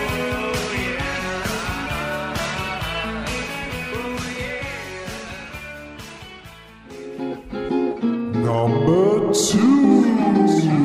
Jai Glindemann. What's a Glindemann, Vaughan? What is this? What trade would a Glindemann be? He's some sort of man of the Glind, I imagine. Glindemann. A Glinder by trade. A Glinder. What does a Glinder do, I wonder? I don't know. He sounds like is is he some kind of maybe it was I feel like it was some kind of ancient old school trader, perhaps for the aristocracy, where you would go past the aristocracy and just rip the Glind out of their belly buttons. Is that what a Glind? Is that what a Glindemann was? I was thinking it could have been also like gold plating fruit. And then harvest it and turn it into beanies and maybe put like a piece of fruit on the end of a big stick, dip it into sort of melted down gold, and you pull it out, and that's Glindemanning. Possibly. The Glindemann by trade. What do you know about the Glindemann, Connor? I mean, he's put an absolute stoinker of an edit out through Stab Magazine. Just loose-limbed, fancy-free, footloose, and fucking caving a couple of lips' heads in. Yeah, he's a fucking little legend. Nickname's Pup. Everyone calls him Pup. Pup Glindemann. Originally from North Narrabeen. Oh, he's a really? Narraboy, yeah. A Narrabenian. Yeah. So, yeah, he grew up at Narrabeen. That explains why he's so universally liked. Don't know exactly, but I think he was like 12. Okay, that's pretty. 10, 12, so he cut his teeth in the lineup at North. Yeah, no, he's... But he's got such a North Coast style already. He does, He's got that classic sort of top-heavy Margot sort of vibe going on. Like there's a lot of space between what his top half is doing and when the board starts to move. I've noticed it just is like big. It sets itself up for big turns. Yeah, love surfing with him. He's great head out in the lineup. Amazing. What's the dims on him? Is he a tall character, a lanky, rangy kid, or is it all a bit of an optical illusion? He's got huge feet. He's like pretty short. Oh, he's not that short. He's you know what they like say 5'8". about 5'8"? Oh, okay. Pretty stocky, but he's got fucking huge feet. Fabi. He's like 16. I think he's got size like 11 feet. You know what they say about people with giant feet? You can't get a fucking pair of shoes that fits for, and it's a nightmare. But I think he was in Narrabeen long enough for every year they go to the Board Riders Battle. All the Narrabeen boys are like, when you fucking coming surfing for Narrabeen, why are you surfing for Lee Bar? Like rah. Oh, so he's I'm guessing he's been there for long enough down there but yeah, he does it. He's got that crazy North Coast style. Like it's like he's just grown up surfing Lennox Point for. Well, yeah, and pretty much has, but he's really interesting. Like he's one of those He's one of the only kids I know for how old he is who's got such a mature style but doesn't do airs. Doesn't do airs. He just has no kind of interest in trying. No, he did a couple of big tail blows in that clip that are fucking meat axey. Crazy, like, yeah, just no airs. I don't know why. I just think he's like, I'd just rather not. He try them. Dropped a clip from Big Cloud Break, I think last year, that was pretty sensational. Like, like a bit of an announcement. For a guy sort of getting up there, getting into one of those big heaving swirls and really packing it. Fucking how old is this guy? 17? 16. 16, and he would have been, 15, packing Monstro Pacific cones at the Cloud Break. And really giving it some. Did you see Thunder that clip, Cloud? mate? It was crazy, amazing. yeah. So that's fucking wild. But yeah, I've been. You surf with him a lot. Yeah, I hang out with him what's a bit. What's his sort of take on where he's at, where he's going, and what's going on? Because like we've spoken about Lennox quite a bit on the show in the last few weeks for numerous different reasons, but there's a full little push coming out of Lennox at the moment. I was surfing the Point the other day with Mikey McDonough, and he is flaring, mate. Jeez, he's a good surfer. The Lennox Yeah, push. fucking rips, yeah. Yeah, so there's some talent going on. What about Glindo? What's his Pops, what's he's movements, do you think? He's just such a cruisy kid. Just, he does events, but not too many. He doesn't do very well in them because I just think that with the waves they have on offer and his surfing doesn't suit short, quick waves. It's just because he's got such a smooth, drawn out. He draws out his lines and he takes his time a lot that he struggles in those small, short waves where kids growing up in other places like, the Sunny Coast or in Sydney are so used to it to just go up and down and he just gets beaten by them. And I think last year he just did a few select events, but he's still, he surfs heaps. He trains a bit. He trains with me a bit with Pete and he's just a cruisy kid who goes to school and gets clips as much as he can and loves it. Good on him. He's dropped a hell of a clip. And also, Smithy, I'm bringing him in as 5'8" in the Moreton Bay Figs as well. He's getting a start in the team because he packed a hell of a fucking stomper out there. I think the same wave you were surfing, mate. Yeah. A big one. He got one of the big sets and he just fucking free fell into the thing. Classic backhand tube riding style. Hooked it in late. Piped the entire length of that He has sandbag. a dig. He's fucking crazy. You wouldn't expect a kid like that to have a dig just with his nature and, how calm he is. And You got to watch out for the quiet ones, though, mate. Watch out it's for always the the quiet quiet ones, isn't Yeah. it, Smithy? Hey? And speaking of which, are you going to get a start in this Moreton Bay Fig team or what? You were picking the eyes out of that swell. You were everywhere, mate. Every time I turned around, there was more clips of you just getting double arm drags into the pit. Just, mate, you were flaring. Come on, you had a good run. I could perhaps be the strategist because I did weasel my way into quite a pretty large amount of good quality sessions during that swell. Yeah, I was picking the eyes out. You were around the place too, yeah. You were kind of everywhere. You weren't just sticking to one spot and getting your feel. You were No, I had a couple of flying monkeys up there in the sky. well played, son. Pointy Well at played. drones, couple of drones. We had some good sessions. Yeah, we did. Seen you pack a couple of sick ones. Yeah. Oh, thank you. No, that credit where credit's due. I reckon there's Credit me up. Give me some credit. there's an art form to actually getting the best out of these swells when they turn up. You got to be right on it. I mean, everyone had at least one good surf, but you got like a handful out of that. Well played, sir. Well played, Smithy. Well played, Smithy. You're mad. MVP. Miguel Tudela blows the wave of the fucking millennium. What a claim to have on your kidding name. me? Wow. I mean, look, let's be fair. It was an absolute atomic detonator of Fukushima, Hiroshima, French Mururoa Atoll consequence. Like, talk us through this pipeline cone. Have you seen this thing I yet, haven't Connor? even seen it, nah. Is it crazy? Yeah, I mean, it's just one of those ones that sort of comes onto the reef from all different directions at once. Yeah. It's like it's coming from north, it's coming from west. It's sort of doing a Chopes thing, Yeah, when right, it gets that's that scary. huge big bowl and it gets thicker as it sort of winds down the reef, which doesn't always happen at pipe. You kind No, of, it doesn't, no. Yeah. I think like when you're really analysing pipeline and backdoor and the pipe masters over the years, backdoor is just a wave that stays, really open and often shuts down on the inside, whereas pipe can sort of almost just just peel off into that perfect little exit. God. Talk through what you're seeing there, Connor, on my mobile What phone. are we looking at with this wave, though? I mean, it is so beastly. I wonder why he jumped. He was already into that, pretty much. Was he? I don't know. Well, that's why he's blown the wave of the millennium so far and slots into number one. He's a Peruvian groover, Miguel Wow, that Tudela. wave was unbelievable. Can confirm that was Anthony Walsh on the shoulder sniffing around. Oh, he would have been blowing up. Yeah, he wanted it. He wanted it, he but would have been blowing up. Walshy serves for Hawaii now. Did you know that? He's Walshy, yeah. Walshy's been hanging around here. I've seen him hanging around, yeah. the GOAT, Kelly Slater, chipped in on the comment thread there on the Stab Magazine clip. So gnarly to go with no chance. So the GOAT calling it a no chance. Wow. He was kind of already in. I don't know. That wave was really big. The GOAT knows, mate. Yeah. The GOAT knows. Maybe it had a crazy step in it that we just can't see. Because I think where he jumped, it looked like it kind of went really like square.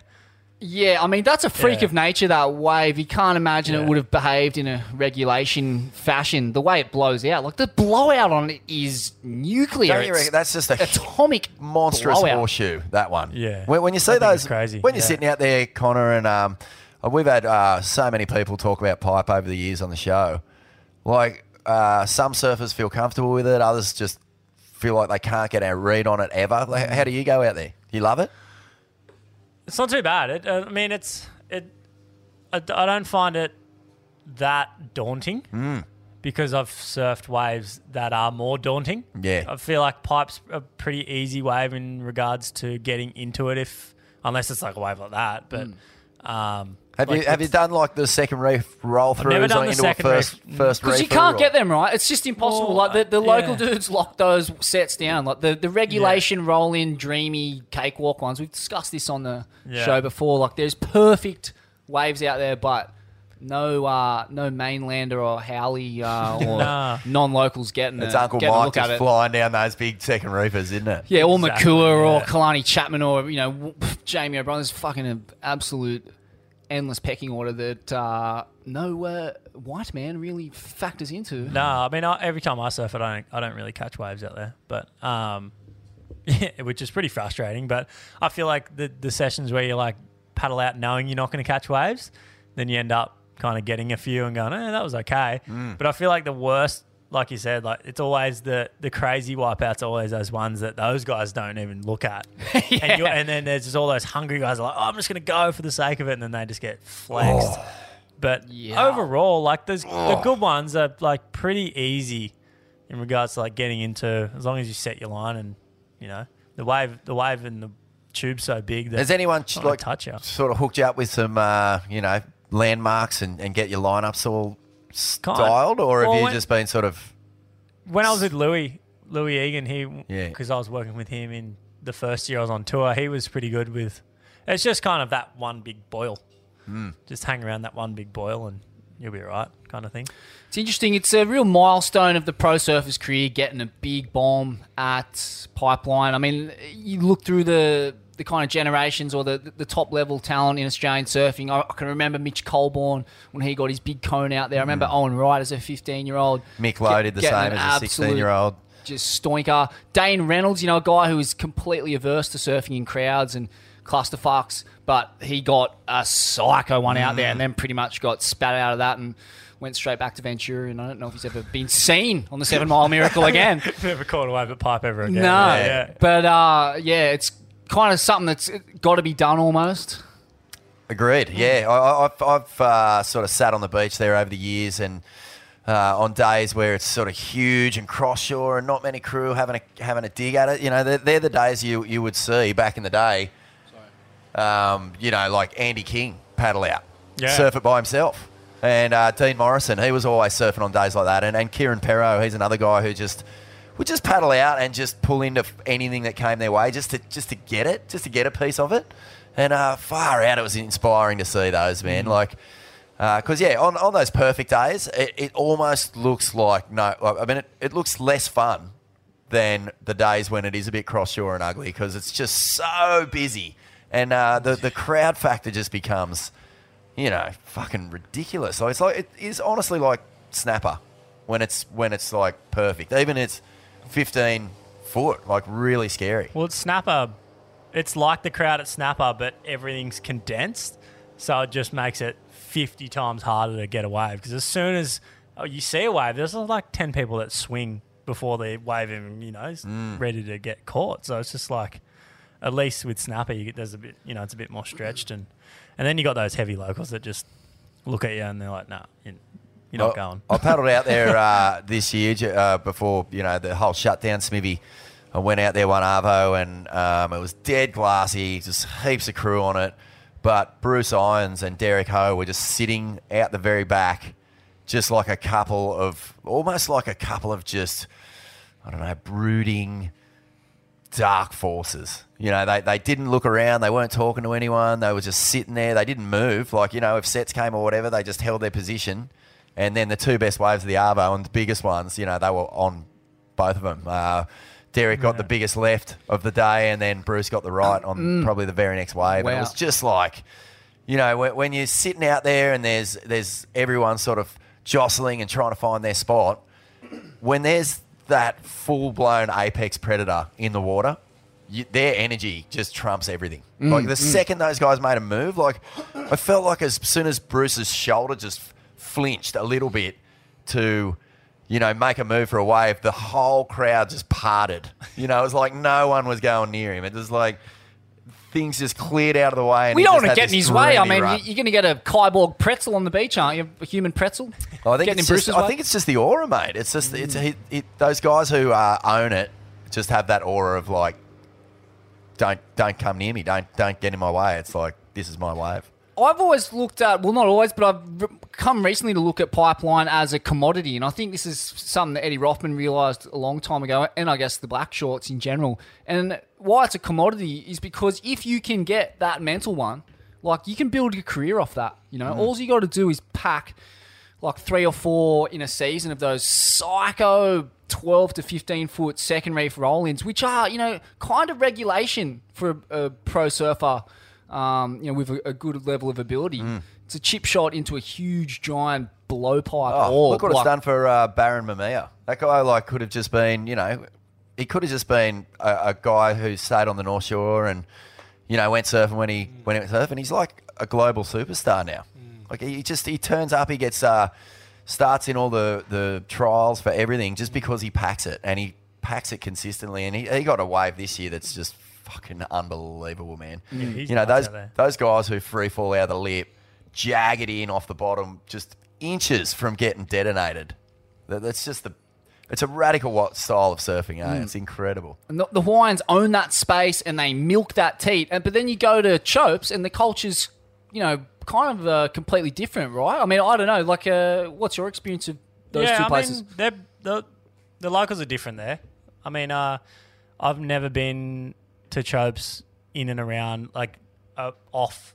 No, that's got nothing to do with the competition, period or anything. So, but when I was there, they were pretty cool. They just kind of, it was like, oh, we'll let you have it for 2 weeks, and then, we won't, unless it's absolutely pumping. But the 2 years I was there, it wasn't crazy good. So they were just kind of like, yeah, we'll leave it to you guys and have it. Have you surfed good heats in good big Chopes or big pipe yet? The first year I did pipe, it was 2 foot, and that sucked because it was pretty much just all backdoor. And then the second year it was huge and it was really north. So it was that really big. It was just a big, ugly north. Crew getting 3-point totals in heats and stuff. It was just grindy, and had a heat against Fred and got a couple, and then it was just kind of it was 10s or nothing. So you must be just got belted, stinging to get your teeth into some of those those waves. Yeah, especially Chopes. I feel like Chopes is one of them waves. I'm like, fuck. I hope it's pumping. I hope it's big, and just because it's I just want to have a go, and it's the best play. It's the easiest spot to have a go because you got all the water safety. You got, you're going to be okay. So you're going to don the gaff? May as well send it. Should I wear a gaff? Do it. Yeah. Do it. Gaff. Wear the gaff. Hey, Owen wore it and gave him good fortune. So yeah. Fuck, did it what? Jeremy won with the gaff. Yeah. Gath is the secret, mate. It is, Sally won one in Fiji with That's Gath right. one. Yeah. Tom Remember that Carroll, he year? won Yeah. 3 Pipe Masters wearing Gaths. It's Gath or nothing. Gath or go home. Swellian gaff Swellian sticker on the gaff. Yes. Now Hey, we're just talking. on Miguel Tadella, he puts in so much time out there, mate. So for him Yeah. to jump off that lip, he knows that wave very, very well. He was on Volcom. I think he changed sponsors, but he used to stay in one of the top rooms at the Volcom house when the Volcom Pipe Pro was on and during the winter. And so he knows what he's doing. He's got a read on the wave. If he's hitting the eject button, there's a damn good reason for it. Watch the full clip on Stab Magazine too. Yeah. It's mental. He All like right. packs 10 psycho pipe pits. And how does a Peruvian get so good at pipe winding? They got a couple of sneaky little slabs They over must. there. Yeah, he has a go. He does all like the big wave things in Peru and all that. And I'm pretty sure there's some crazy slabs around there. There would be. Chile's full of them. Chile, yeah. So, I Peru's- mean, they're I went kind to of Peru neighbouring once. countries. I went to where he was for the ISAs when I was a Grom. They got some pretty sick waves over there. Yeah, Is do it they? Peru or Chile that has that monster left with like apparently the most Chile. notorious rock off on earth?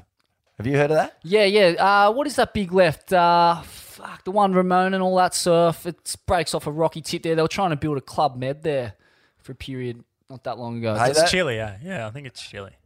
I thought so. Punta de Lobos, isn't it? Is Yeah, that right? man. Like they had I saw somewhere, I don't know where it was, but they had a bit of a road map to do the rock off, and you've got to like basically dive into 8-foot churning whitewash channel that just has this sweeping thing just to get to the rock off. Yeah. Have you seen that shot? Is this also? Yeah. That's wild. Is this also the same wave that Nathan Fletcher, I feel like, goes a absolute monstro, like 30, 40 footer and just disappears, gets sucked over. Maybe that very Yeah, I think it rocky is. spot you're talking about Yeah, man. in one of those videos and, they can't find him. It pretty much looks like he's dead. And then the next minute you see him clambering up on the boat with a bleeding head, tremblingly smoking a ciggy. Oh yeah. That I'm pretty sure. Yeah, that was Chile. What's for sure. just while we're on the topic, what's your worst? What's the trickiest rock off you've ever done, or do you have a spot where you just always sort of got the pins and needles in your feet as you're sort of Yeah, making your way to get the a bit edge? I actually get a bit nervous every time I jump off at Lennox Point because that's fucking hard. Could end your career, couldn't it? Could end your career. I've seen some crazy falls. Oh just man, watching people. Burley as well. Like the rocks are so slippery, and if you're jumping off, at the cove or whatever, and you mistime it, you can Yeah. lose. Paul Fisher responsible for one of the all-time botched rock-offs at Burley. You remember that one? I think he knocked himself out cold. Wow. Yeah. And Was it? Yeah. Fanning did it in a pro junior. He had to go to hospital. So He scary, fully yeah. face planted on a rock, sort of running out for a heat. Yeah. I've kind of got it figured out, but it's just all hop, skip, jump. Like you see, like all the Groms do it, and they do it so well. They just go, yep, I'm out. And I'm just like on all fours, nearly just like fucking rolling into the water. I jumped off at Lennox the other day and just heard my back fin just pop straight out. I was Yeah. like, no, because well, you're in the water for a start, so you got to come back over the rocks to get back in. Yeah, but And- the Vui one's pretty hard as well, like because the Voodoo one you got to kind of there's two ways to jump off. You can jump off like there's suck rocks next to Voodoo, and then you can jump off at the back of the cliff and then paddle around, or you can jump in the cove and then paddle around at Voodoo, like around the left into the channel. But that's way longer. But when it gets really big, the back of the jump rock at the back, you got to like climb down a cliff face and then run across onto this shallow island of this island rock and then jump out. But when it's big, it always washes over the big island. So you got to time it, and it's so scary when it's big. Man. Just because you got to time it on the top, and then when you think there's a bit of a clear patch, climb down the rock face, climb all the way to the bottom with your board and your leggy on, run across, and then wait for a bit of water to just jump on. It's pretty scary. Has there been any deaths rocking off that you know of? Any serious injuries? Oh, there must be. I mean, one of the most famous rock-offs that I ever heard about was when Kieran Perro and Mark Matthews and Drew Courtney went down to Shippies for the first time, and They didn't really know what it was doing. It was glassy, you know, that classic track strip that Yeah. sort of blew it really wide open. But what people may or may not have heard was that when KP did the jump off, he mistimed it, and a big wave sort of hit the bottom of his board as he jumped off, and it smashed him in the face and almost concussed him. And he was paddling out for that very first shippy surf with just blood pouring out of his nose and just completely mind melted, which probably explains his performance out there because he was fucking mindless, wasn't he? He was flying off the step. Remember that classic tracks cover? He's kind of like spread eagle. He's just flying off the step, and it's like it was the session that blew it open. Yeah, it was absolutely mind-blowing. I was actually watching Erratica the other day, which I think, remember Erratica? It's a classic kind of early noughties, late 90s surf film with the first ever footage of the Bluff in it, but it's not that trip. No. It's a trip before. No, well, I mean, Andy Campbell and stuff. Those guys, there was Andy a Campbell and handful of Rasta, actually, I'm pretty sure. Well, Rasta and Margot went down for with Gainey, and that was the first time I'd heard of it. Yeah, maybe that was the trip. But yeah, just so wild. Shaky cam filmed, black and white, just sheet glass and stepping monstro cones of mortal fucking consequence. Get fucked. I don't Have you had a crack, mate? Have you had a crack at Shippy? Fuck no. Oh. I just Backside, The goofs are dead Fuck. set having a hard time down there. I don't think I've seen many goofy footers actually tame it. There's that one guy. What's his? I think he's sponsored by Carve. What's his name? The goofy footer. There's a guy down there called Seb Danny Critchlow Griffiths. or Danny Griffiths. That's it. Yeah, I swear I've only seen him. Actually, worth mentioning, Laura Enever's film's come out, Undone. I don't know where I'm going, but I'm not going back.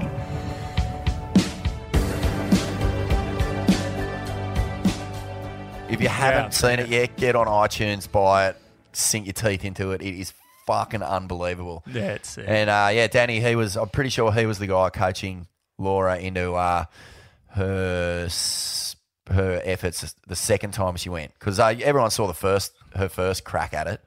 She just got minced so badly. Why is it so hard backside out there, you reckon? I just think because you can't see it as well. You can't read the wave as well because you got your back turned to it and you're facing straighter. While on your front side, you can you see the whole perspective of the wave a bit better. And I just think trying to deal with the steps and then like even bottom turning backside, you're so much more susceptible to dig a rail because because you're not facing that way. You're not facing the wave, so it's just way harder to read it, and especially those steps would just be so hard to read. Yeah, because you bottom turning, you almost having to do a tiny little snap under the lip to set your line. Yeah, because I mean, on your back on your forehand, you're kind of facing the way, like you're facing the channel, like, and so when you're hitting the steps, it's like you're going front on, but backside, you're kind of facing the other way. So I feel like if you're going over the steps, you'd nearly be going, your board would nearly be wanting to go straight. And then you'd have to kind of like keep redirecting yourself to like get towards the channel. Oh, it sounds sickening. How gross does it sound? I just watching a bit of Danny Griffiths' ones, like every time he goes over a step, it's like he goes straight and then has to redirect and then goes over and then goes straight. While the guys on their front side, they just kind of hop over it and they still set their line easier. Yeah, because your toes are kind of, even having just that little bit of movement on your toe, you got no movement on your heel, right? So you even if the board sort of starts to flip out from under you, you can kind of grab it. Yeah. But it's a tricky one on the backhand, mate. That's heavy. We've got an amazing story about Glendon Ringrose going down to surf it with Kobe Abbott years and years ago, which I won't blow now, but we'll get that out. That's from the ATS Live app. So we've still got a few to drop too, Snivy. we do. San Remo and Sunny Coast and Ulladulla. Torquay. Yep, they're coming, folks. If you were at the shows, they're coming. And just a quick shout out to the Shippy's goat, Marty the Moose Paradisus, everyone's favourite Greek Australian. On ya, Marty, mad swelling. Yeah, up the Moose. Homercross brothers. Yeah, those guys are mad. Mikey Brennan. Those guys are fucking mad. Legends. It's under or over. Over and Under brought to you by Birdwell Britches, Vaughan. American made, American manufactured, Rigi Dig, old school surf label based out of Southern California there. And I trip out on this, man. I trip out that they've managed to weather the storm and keep their integrity intact.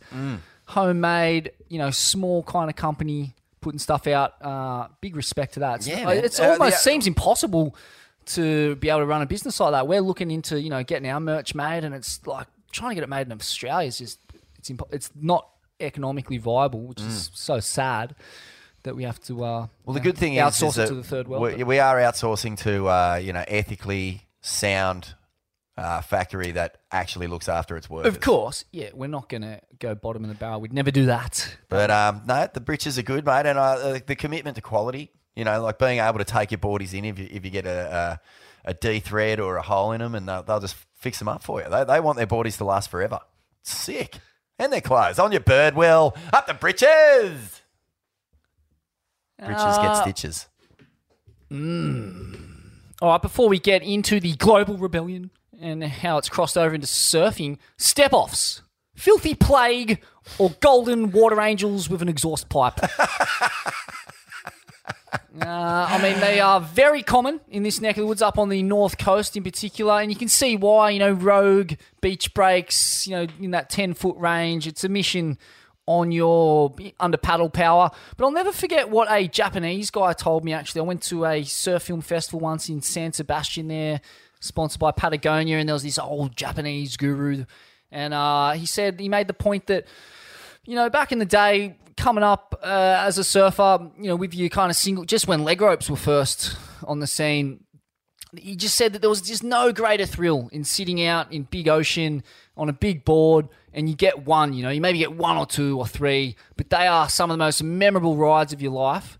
And he was just kind of rinsing jet skis and that whole culture of whipping in and stepping off, I guess, in waves that are, of that paddleable kind of nature. And just saying, like, you're essentially acting like junkies, Like, do you remember any of those waves? Like, are they memorable? Because that's kind of all that matters. Otherwise, you're not much better than a common drug addict just filling your adrenal glands with adrenaline. Yeah, look, that was his argument. I've never done it. I've never stepped off a ski, not once. I've never been pulled into a wave on a ski. I have had an attempt at foiling. And I have got arseless chaps. Thanks for asking, everyone. Yep, that's next time I give that a crack, I'll be sporting the butt cheeks. Will be getting the nice pink tan. Give it a crack. But, Show you I've never done it, so I'm going to throw this one to you, Connor. Like, what's the deal, mate? I mean, you're a guy who loves getting under the lip. This basically takes that completely out of the picture. You're just setting yourself up for a nice, easy funnel. But is there satisfaction in that? Like Smithy said, is there sort of is the payoff as good when you're getting a big cone off the back of an assisted whip? Maybe not as satisfying, because I feel like most of the satisfying barrels you get are the ones that you're like, holy shit, I was fucking down this thing and I took the drop and I nearly got the lip to the head and I just scraped under it, and then I'm, threading through it and I come out, and I feel like maybe the step-offs don't give you that same satisfaction. But then again, it's just like, fuck, if it's got if there's a crazy rip or, you just want to get a bunch of waves and without having to kind of deal with everything. And it's, there's definitely reasoning for it. But yeah, it's definitely not as satisfying. No way. It's interesting just having the opportunity to stand calmly in an 8-foot orb and just take that view in. It's something that you just don't really get the opportunity to do as an intermediate surfer paddling. Like, you fuck once in your lifetime, but even then, if you pack a big one, like you're basically scratching at the walls to, get it to let you out of it. You're not really calmly just in there looking around, because that's the dream, right? No, I think you're bang on, man. The attraction is being able to actually just not have to think about all of that tense stuff that you were talking about, Connor, and just standing there and actually fully appreciate what's happening in that moment, because it gives you time, right? Like, that's the big advantage. Second to that, I'm not adverse to giving it a crack if someone wants to whip me in. Second that. Yeah. I reckon stepping off's better than getting whipped in. Yeah, I'd feel only like be really interested there in was that. a bunch of fucking idiots trying to step off the other weekend, whip in the other weekend. And it's just like, why are you doing this? It's like, it's not that big. It's not like it's unpaddleable. So just fucking jump off the ski. Yeah. And just don't fucking whip in and look like an idiot. Well, definitely not where there's other surfers, right? If you want to do it on like a 10-mile stretch of beach where there's no one else around and you just want to do it for a bit of fun, then I don't see the harm in that. No, but that's the problem. We've opened a Pandora's box, and human beings, as they've shown many a time, are not the best at self-regulating, are they, Vaughan? Definitely not, Smithy. I'm going to give it an under because I've never done it. And I just think, I was brought up at a time where if I was out in the water with Alfie, my old man, and a jet ski if he even heard one start up somewhere, he would just light up. He'd just be on like, fuck, smelly petrol bastard. He'd just lose his mind, mate. All the wake and shit too. The wake's the worst. That is the worst. Yeah. I was about to bring that up. That's my pet hate in surfing. Because, it doesn't matter if they can be 50 metres, 100 metres out to sea. And that wake, it just travels and ruins entire sets. And it's just a brutal thing to endure. It's good if you were in and amongst it, not doing the stepping, but they were like picking you up. If it was like hard to paddle back out, they'd just be like, "Yeah, jump on," and you're like, "Yeah, fuck, this is sick." Yeah. But you definitely take getting tubed for granted when you're stepping off, just because it's like you said, it's so easy. You're into the wave before it even breaks, and then you're like, "Okay, I'm getting barreled. I'm out, back on the ski, chasing another one." I definitely feel like you take it a bit for granted by the end of it, because it's such a hard thing to do. If you're doing it so much, you're just like, it's okay. While if you're paddling and you get that one, It's like you said, smelling Smithy, like an under. Smelling like an under's fuck. coming over here. Yeah, Ooh. I reckon, yeah. An under from a World Tour competitor. That's a big under. Big Yeah, under. I reckon. Under. I'm going to have to go with the consensus. I mean, I just think that it doesn't really gel with what surfing's about, unfortunately. And I got heaps of mates that do it, so, and I love those guys, and, they're fucking Core Lord, Cone Fiend, Degenerate, Hellman, a lot of them. But, yeah, just all the pumping the diesel into the atmosphere, waking up the lineup for other surfers. And on top of that, back to what the Japanese fella was saying, I tend to agree. Sure, it might be rippy and hard to jag at a big peak, but get your fucking 7.6 or your 8.0 out and do it like a real fucking man. Yeah.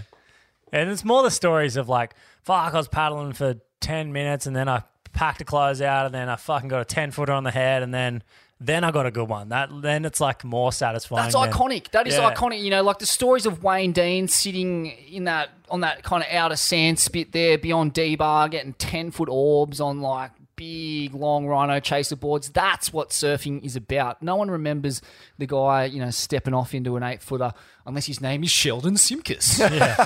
There's definitely a place for it, and I respect that part of it. But I'd rather paddle into a wave than... I'm giving it under now, but I got a feeling if someone whips me into a good one, I'll be giving it a huge fucking over. It'll be so over, mate. It'll be over the roof of the house. I'd throw my grandma in front of a bus just to get inside of an 8-foot orb and get blown out of it. But then now we're saying it, I'm probably going to buy a ski in the next 6 months or so just to have one up here. It's so fucking... I feel like it's so necessary to have one up here. Just so you can... Well, everyone's doing it, Connor, so... Yeah, you can just do it. Just even if it's small and you're in the middle of beaches when there's no one around, you're just stepping off because it's fun. Then I feel like it's kind of cool, but there's definitely no more satisfaction than paddling it into a sick one and getting tubed. And what about Superintendent Gary Conehead? Where's he in all this? I thought there was new legislation forbidding step-offs and jet skis, around surfers and swimmers. Where are you, Conehead? Are you over there in the States beating peaceful protesters, you pig? Get back here and police the lineups. It's so true because so many fucking people do it these days. Fuck. Yeah, And they're all that was a idiots big as issue well. for a while there. I guess what's happened here? Because the RBTs have shut down. Maybe has everyone just gone quiet, Jet? Has everyone just packed up in Australia? Well, we'll see. I'm going to have to... Yeah, all right. So it's a round of unders. Under. Moving along. All right, so the global rebellion born. The world lurches from disaster to disaster. COVID straight into the brutal murder of George Floyd at the hands of some filthy fucking septic pigs. Have a look at yourself, you grubs. Have a good hard look at yourself. 400 years of racism, colonialism, and oppression of the poor in all their various forms, colours, and creeds. It's on for young and old, Vaughan. And I, for one, welcome it. Not the looting and violence, but this is a protest that had to happen. And I'm fucking full of praise for the Americans on the streets over there. I'll be turning out in solidarity tomorrow in Byron Bay. Saturday, the 6th of June, which is Australia's Day of Action against black deaths in custody, not just in America, but here where Aboriginals are over-policed to fuck and ludicrously, as a result, overrepresented in the prison system. Here's what a black surfer had to say about the riots. This is Ryan Harris, an LA local, in an epic interview by Mick Cimarella from Stab Magazine. I'm not going to go on social media and rant and talk about it because people know me and they know exactly how I feel about it. They know that I've been pulled over a million fucking times with surfboards in my truck because I don't look like I should have surfboards in my truck. I've been pulled over a lot since I've been in LA, pulled over a lot when I was in Oregon and lived up there. I have all kinds of previous stories that most people don't have to deal with. And that sucks. So yeah, it basically just fucking blows. And then the looting on top of it all, it's just like, dude, really? Come on, people, there's a better way. Mike asks, what would you recommend? The golden rule, man. Treat people the way you want to be treated. It's that simple. It's really that simple. Also, don't be mean to cops, or at least all cops. My sister's a cop, my brother's a cop, and showing compassion can go a long way. And yeah, shout out to the good cops out there. Art Ayurveda, I think his name is, from the Houston Police Force, a Mexican police chief, fucking king, legend. So there is some good ones in the mix. Have you had mostly positive experiences with the police? I wouldn't say that. I've never been beaten or anything, but here's a story. My really good buddy, a white guy, got me into glassing a long time ago. His dad was the chief of police, and I was driving a new truck that I just bought, a chromed out F-150, to my bartending job. So I'm driving to work one evening, and my music is blasting. I've got my bartending outfit on, my name tag, and it's literally a 10-minute drive. I've gone 6 blocks from my place, and something just told me to look up from my rear view.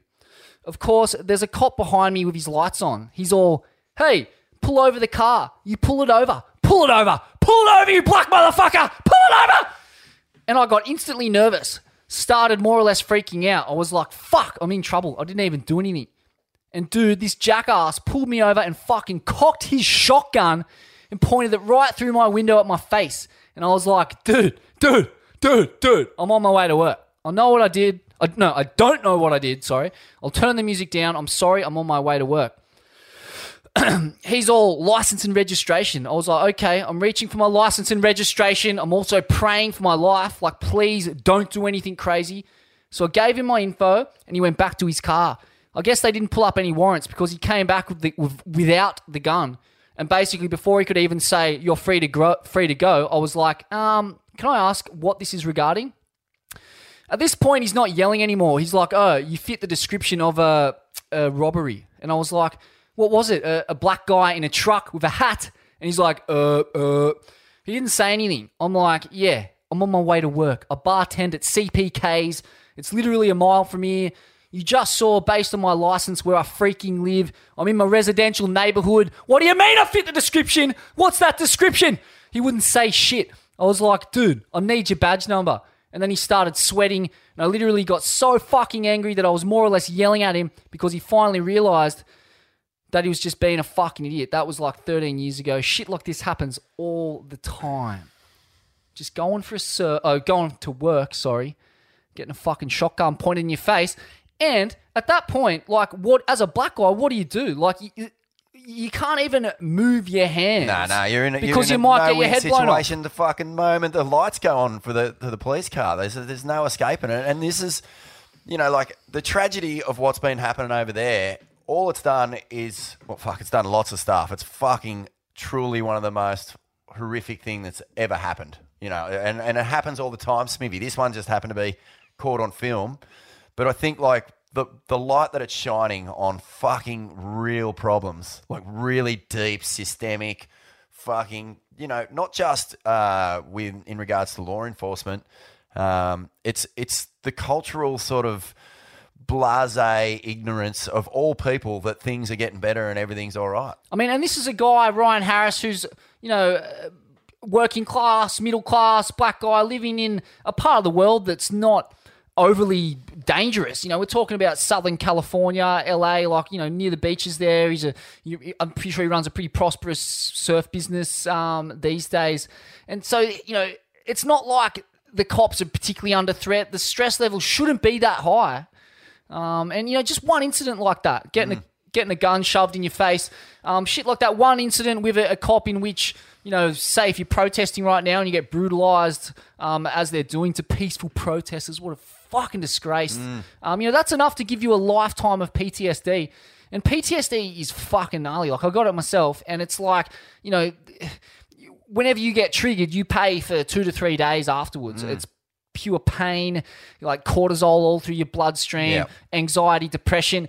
And, you know, the black communities in the States are dealing with that on absolutely radioactive levels. Like the PTSD in those communities from the stress of poverty, the dysfunction, the, you know, family members going to jail, you know, the over-policing of these communities, that's the bad one. And we have it here in Australia too. We're no better. It's just all on a smaller scale because the scale of the Aboriginal population is much smaller. But it's just like this endless cycle of trauma.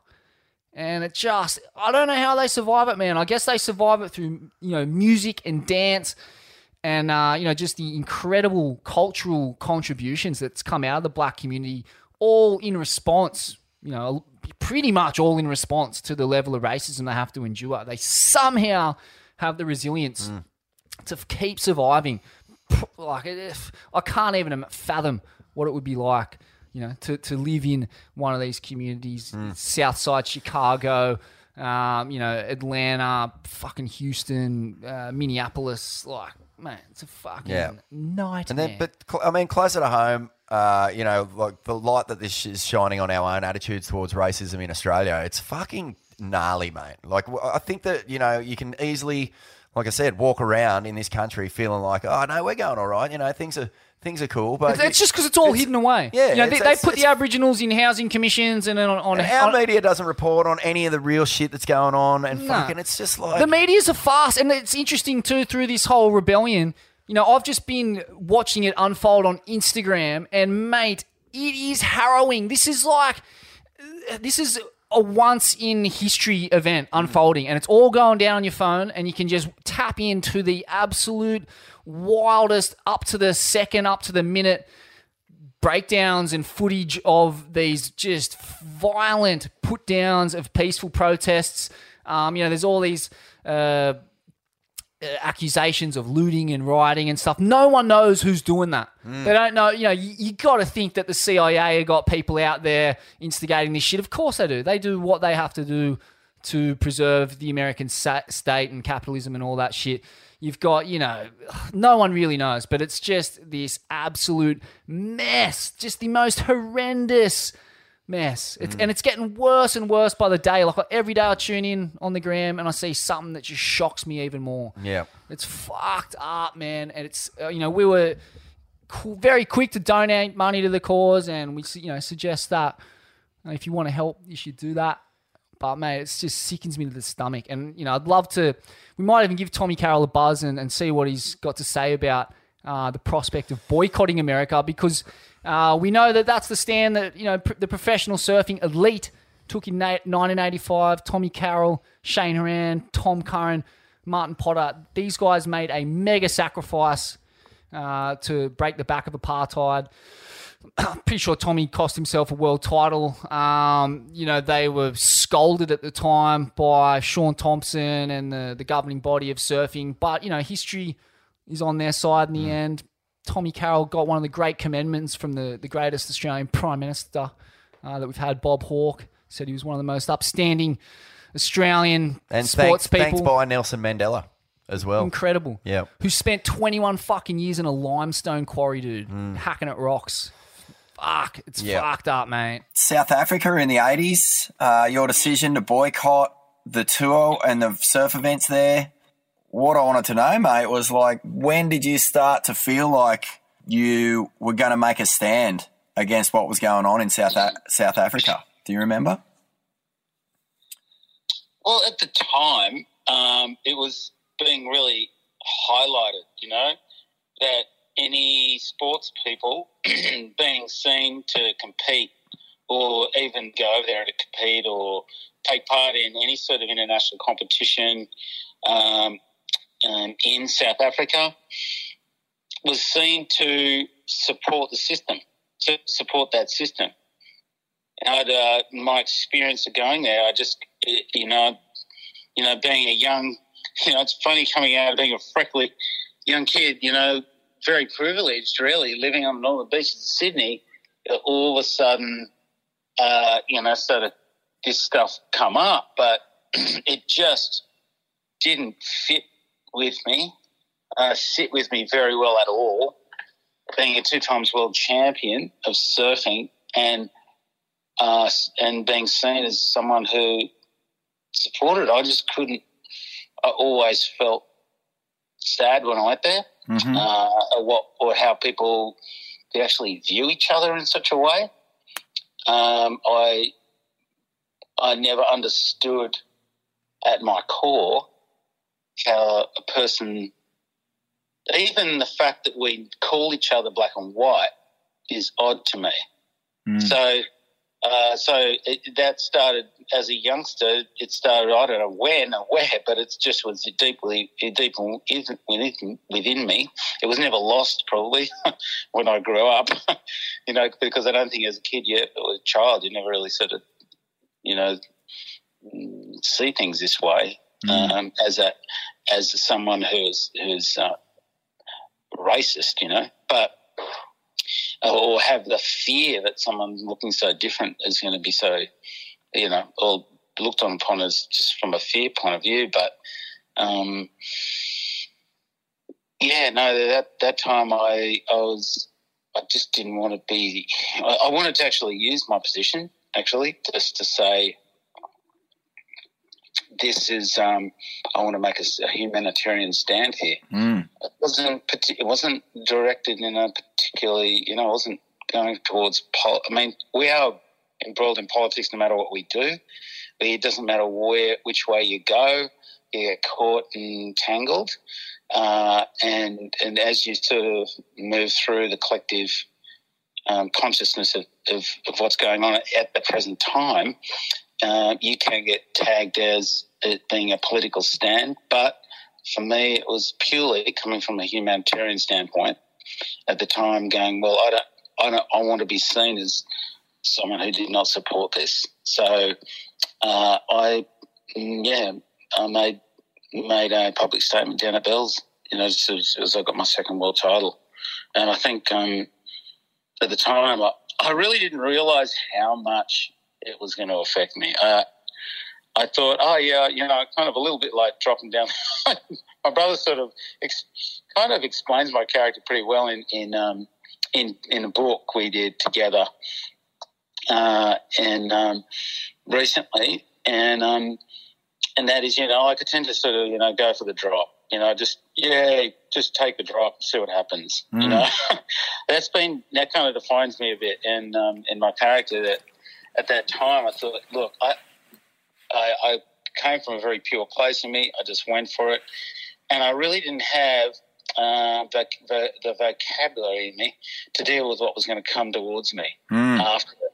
And so that was something, if anyone's going to make a decision like that, everyone's thinking about this kind of thing in their life, do some research and see how we can really truly be even more effective. But I couldn't be more effective in making that decision at the time, making the stand. And perhaps it was best that I didn't think about it too, another way, or think too much about it. But and making the stand was very clear. What was the aftermath was really tricky for me to deal with. That's what I was going to ask. Is your memories of the the weeks or even the months leading after that, not even from a professional sense, but just from a personal sense? What was the blowback like? What were the, how did it affect you? Well, look, I had a profound, deep sadness for our own country that hit me. and I didn't really want to recognise that, because it was just like I could feel the denial. So it was a really powerful moment for me in that regard. I could really feel it within our country. Once I'd made that decision, it's hard for me to explain the feeling. But you're feeling something out. It's like it was a very heavy feeling. I have felt a lot of weight come on me, and I thought, man, we got so it all came clear what was going on here, and it was very tricky. I didn't really want to stand in an activist role. It wasn't. I just didn't feel like I had the capacity to stand up in an activist role at the time, and I just wanted to keep it as simple as possible. But that said, that's what's going to come with the territory when we stand. And then, of course, I had a lot of stuff come at me in that regard. Can you talk about who was backing you? Because obviously Bob Hawke was incredibly, vocal about backing you on that position, and you two became firm friends on the back of that. What about through surfing as well, mate? Did other surfers join your boycott? Yeah, there's a few other surfers that came along with it. I mean, Martin Potter. There was Shane Horan. There was Tom Curran. He didn't go. And they were all very silent about it. They kept it really low key, which is fine. They did their thing. But that was nice that there was support there, no matter what. But nevertheless, there was some blowback from the ASP. They didn't know what to think. But the good thing was, I wasn't a great communicator back then. To be honest, I needed to do a lot more communication before I made that move. Yeah. I look back on it, I would have been a lot better. I was just this, 24-year-old Australian. You just felt like you had to do what was right, though. You had to, like you said. That's it. Yeah. That's it. And so I didn't let my sponsors know. I just, and they were actually Instinct, who were, a South African company. But they were based in California, but they basically, it was Sean Thompson, and who was a good friend, a hero of mine, a person who I, looked up to a lot regarding his surfing particularly and the way he carried himself. And I really, I wanted to emulate his surfing particularly. I really loved his power style, and sort of him and Simon Nance were really big images for me at that time. And I in my surfing, and he was also supporting me, but that ended immediately because of what I did. And I didn't actually get to talk to him, which was a real, that was the thing I look back to, and I sort of regret that. But I've had, of course, been able to rectify that, but to some degree. But it's but he's supportive, nevertheless. And that's really, going on from that. There was, Bob Hawke was amazing. He came and helped me out and came to my side and knew that I had some, he also saw some points to score for himself in this one, being young, well-known athlete at the time, representing the youth of Australia, and people that he really loved, I think, as a sports person. He did, and he wanted to, he did his homework like he was. He did his homework and everything. He was really, really generous in coming to my side and helping me out at the time and supporting me. And I'll never forget that. Being asked to come down and sit with him and talk to him about my why I made the decision, and he's great support. And later down the track, we got to. He introduced me to Nelson Mandela, and we had a kind of a pretty nice three-way chat. It was pretty cool. Yeah, that's incredible. Yeah, that's amazing. It all panned out. Does your own journey come into how you look back on that time at all? Is it like, because, you know, boycotting major events in South Africa in a professional sense has a huge effect on points, ratings, all that sort of stuff. Well, you know, how do you look back on that stance now? I think, wow, what a brave kid, you know, like really, like not really, you know, just through sheer just, you know, putting, I guess, principles first and going forward like that. I mean, I look back and I go, wow, you know, I think about how, you know, that was a really brave move, and just go, okay, someone who was super competitive and wanted to, which is, you know, I look back at myself and go, wow, he really gave it. He just sort of went for it with, you know, just taking a chunk of the tour out and just go, I'm just going to do this anyway. I look back at the 24-year-old me and go, oh, you know, hats off to you, buddy. It's pretty cool. Do you think that surfers are capable of that today, and should they be more engaged in issues? I mean, you know, looking at what's happening now, can we use can guys use their profile, and should they use their profile to help create meaningful change? I mean, especially in regards to things like racism and just these fucking antiquated, awful, fucking stupid frames of mind that can be changed with education. Like, where do you sit on that? I think it's important that they do. I think it's important to maybe take a bit of a, you know, it doesn't end your career when you do this sort of thing. Like, don't be fearful. This is like, if you believe in something, go for it. It's like you've already believed in your surfing and you've got yourself to this far. You know, there's other things. I know that we are bigger than our surfing. We're not just our surfing. We are not, well, and that's, I really must admit, I'm just talking about myself there, but I see that's true for many, you know, it doesn't matter whether you're a surfer or not, or an athlete or a performer or a CEO of a company, whatever you are, you're multifaceted, and you have, you know, we're human at the core of that.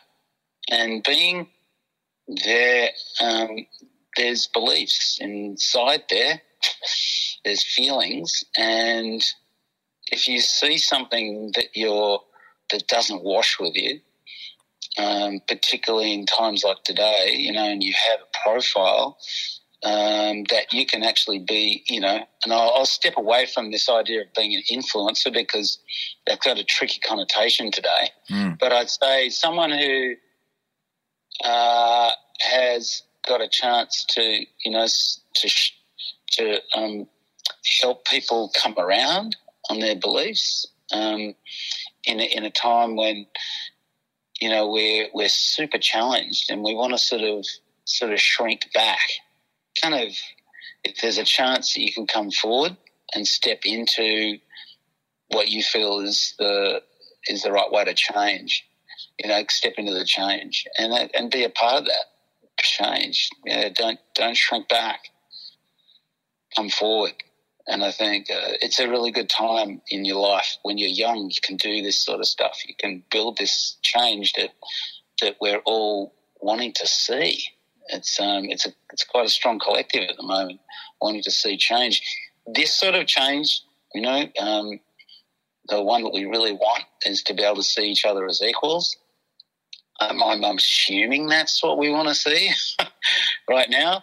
It seems inevitable we need to be in that position, and I know that everyone's got their own biases. So the tricky thing is to be extremely patient, but also be strong in what you believe. I think those two things, patience and being strong, is key. Because this sort of change has been coming for such a long time. It's This is but it wasn't so long ago that we had segregation. It wasn't very long ago. We're very fresh. And that, the fact is, we've got this really conscious young generation. They're becoming much more conscious. They're much broader. They can think for themselves. They're very very broad in thinking. But don't be very careful about going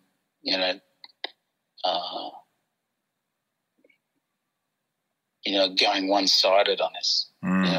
See that there are many sides, but really that we're all one. So there's 700 billion sides. So 7 billion sides today. So 8 billion almost, isn't it? So you got to be both. Just be really, try to be kind to the person who's kind of suffering, I guess.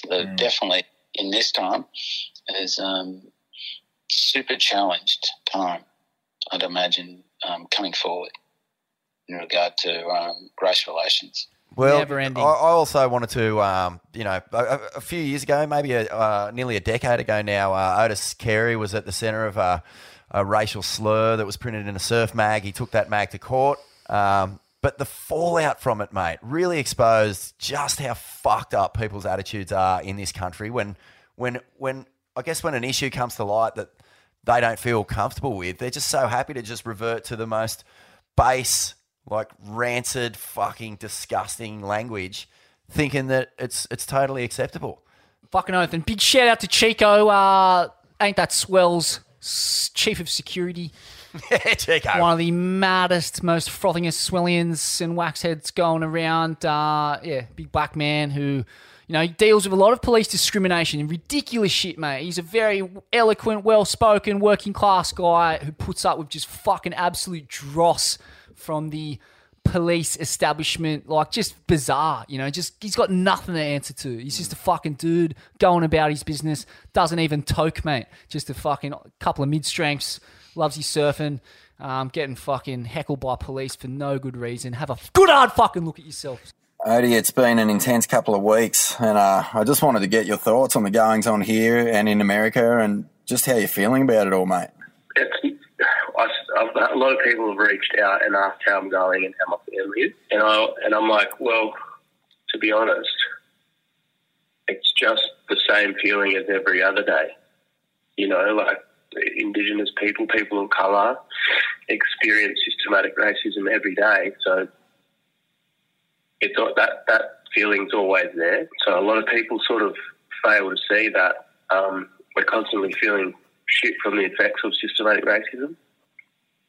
But I think it's been a really good eye opener for non-Indigenous people. I think a lot of people are actually starting to listen now and not sort of argue what they think and how they think we should react and feel to situations like police brutality and privileged situations. A lot of non-Indigenous people are pretty bloody privileged, and to be able to tell an Indigenous person how to feel, or they shouldn't be doing this, they shouldn't be reacting like that. It's a pretty privileged position to come from. Yeah, no doubt. The murder of George Floyd is just one of history's most despicable acts, and obviously created international outrage. But the sad truth is that this stuff is happening every single day, and it's just that his murder happened to be filmed.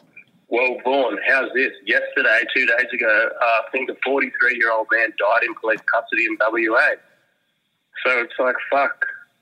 What the fuck's going on? Yeah, that's fucking bullshit, isn't it? There's not even a mention of it anywhere in the press. And the spotlight now is well and truly being turned back on us. Because of what's happening in America, it's forcing us to examine our own failures for the First Nation people of this country, particularly in regards to the over-policing, over-representation of Aboriginal people in jails and then deaths in custody. It's a huge fucking issue here. Yeah, it's massive. Well, if you look at we're like, 3.3% of population. We make up over half the population in jails, and fuck, how does that work? Yeah. I don't know the exact statistics for the jail population, but I know it's very, very high for the population count here. Yeah. Scary. Have you ever felt fearful of the police in Australia? Man, I've seen all sorts of shit. Like growing up in a big Indigenous family, always constantly being surrounded by Indigenous people at sporting events, and you see all sorts of shit, man. Mm. But I've never been scared of the police.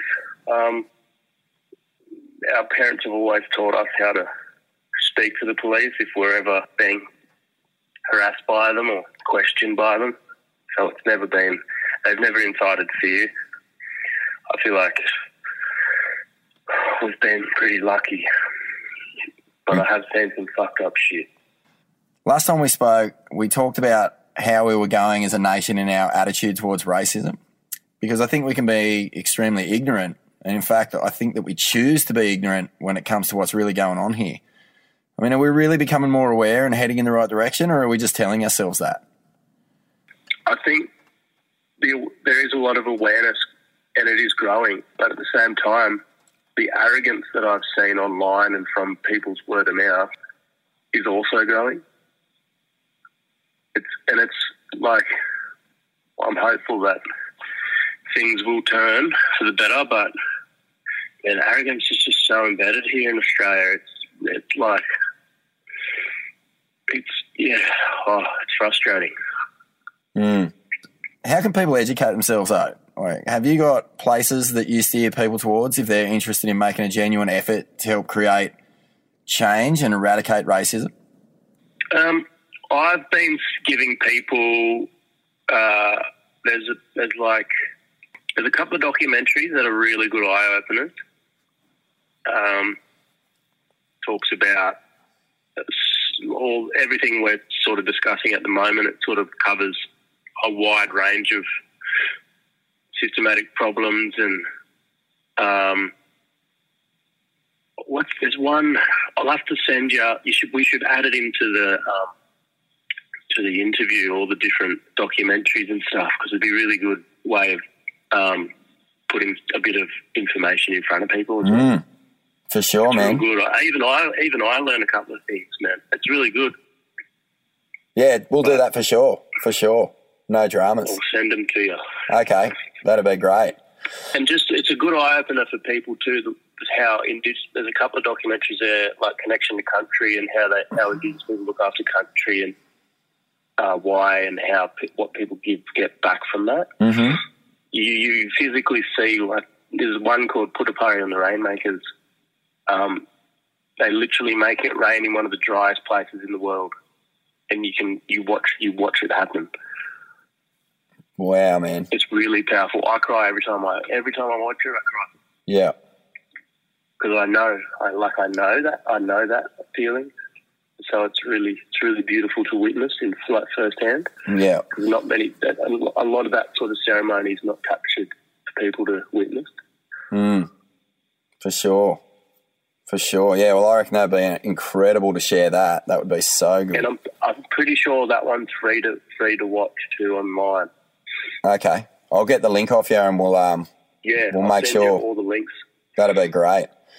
A few years ago, you were involved in a lawsuit against a surf mag that printed a racial slur against you, and when the story went public in a major newspaper, I mean, you suffered like targeted abuse online and in public from the worst kind of morons. In the wash up of that, like, is that still having an effect on you now?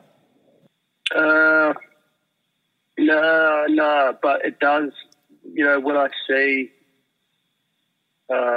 racial tension and police brutality against Indigenous black people, it triggers all those emotions. Like, it comes back up, and it's the same for other Indigenous people. When we see people of colour being killed or being harassed or whatever, you instantly just feel those traumas from your past experiences. It's not a good feeling, but it's something that I definitely constantly work on it. I know I'm forever building my walls, and sometimes those walls have got to tear down, you know. Mm. But I've got a good support network around me. But for others that don't have that, and I don't know, man. It's hard for me to sort of put into words. Yeah. You and your family have always made a huge effort to fight divisiveness through love and understanding and education, obviously. I just think empathy, and people have to hold on to their voice. Non-Indigenous people have to hold on to their voice and just sit and listen and learn instead of trying to argue. You know what I mean? Like, so many people just want to argue with Indigenous people instead of just listening and understanding. There's a word for it. It's called when somebody's like so caught up on what they believe is true and what should be true when it's not. There's like a specific word for it. I can't remember it off the top of my head at the moment. Well, it's called being a fucking cunt, really. There's a word for it. It's like I can't remember it off the top of my head. I'll have to Google it. Is this a point in time, Odie, from which we can create meaningful and lasting change, do you think? 100%, man. Like I've seen a lot of change in a lot of people. I've seen a lot of more people be involved. I've had so many people reach out, and people I know, people I don't know, reach out who want to better educate themselves, who want to just sit and listen and learn and support where they can. I noticed a lot of people are supporting Indigenous-owned companies now, which is great. There's definitely huge leaps forward from all this, but I just think it's going to take a lot longer than we want it to. I think it's going to take at least another 30 years, but like, why do we all have to wait for something so fucked up and horrific to happen to have the conversations? Like, why can't we just have the conversations without something fucked up happening? Mm. And that's like, for me, like, it's frustrating because Indigenous people are here, we're waiting to have the conversations, but it's like non-Indigenous don't want to have it until something fucked up happens. It's like they feel guilt and it's like, all right, it's time to have the conversation. Does that make sense? Mm. Yeah, fucking oath. Yeah. I mean, that's how the news cycle works, mate. Like, yeah. You know, our attention is so easily fucking stolen out of a moment and put somewhere else, you know? Yeah. And I think that this is the time right now to stay with this. I've noticed a lot of young kids are a lot more involved. I feel like kids under 15, 16 and under are sort of know more than their parents, that's for sure. That's the secret to success right there. That's the thing though, like if we've got a good curriculum in schools that are multicultural, that's how it's going to change.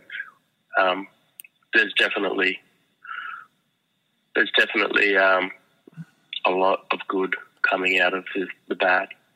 If you'd like to find out more about the films and documentaries Otis Carey mentions in this interview, check out West Wind, Putapuri and the Rainmakers, Warwick Thornton's We Don't Need a Map, Australian Dream, Rabbit Proof Fence, Samson and Delilah. But Connor, I mean, your mum's Japanese, right? Yeah, yep. Yeah. I mean, what do you make of all this? That makes you a person of colour? Yeah, no, it does, for sure. I mean, when Mum first moved here, she struggled a lot with, just the fact that just the white supremacies are just, like, what are you doing here kind of thing? And it took her a little bit to kind of, I guess, make everyone else feel comfortable that she's okay. She's not, this crazy criminal or whatever. And she felt pretty vulnerable. She was just like, I don't feel comfortable here because, I get people that are yelling at me because, I'm Asian and I'm from Japan and whatever. And now it took her a while to get her settled in and for everyone to kind of understand that she's here for good. And which I have no idea why, but I guess that's just some people's personalities. And Yeah. Now it's good, but yeah, she definitely struggled when she first moved here. How fucked is that to having racial slurs hurled at your mother, mate? I'd be wanting to cave cunts' heads in. Well, especially because she was one of the few women surfers in Cronulla. Wow. So therefore, like it was a pretty manly sport back in the day. It was brutal at the best of times for women. Yeah, so she was just getting it in the water and on land. So it was just like, well, fuck, you can't win. And she was struggling for a bit, but it's good now. And you grew up, I'm assuming, right in the midst of the Cronulla race riots, which was one of the most dismal chapters in Australian, modern history.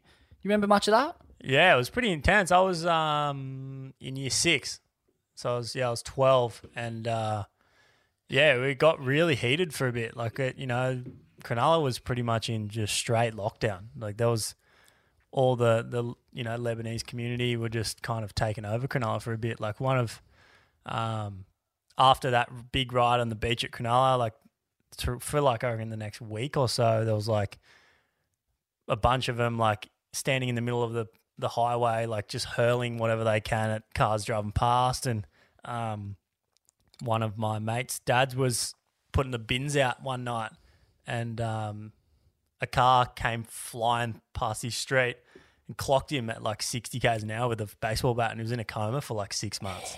Fuck. Yeah. So it was really like dangerous for a bit there.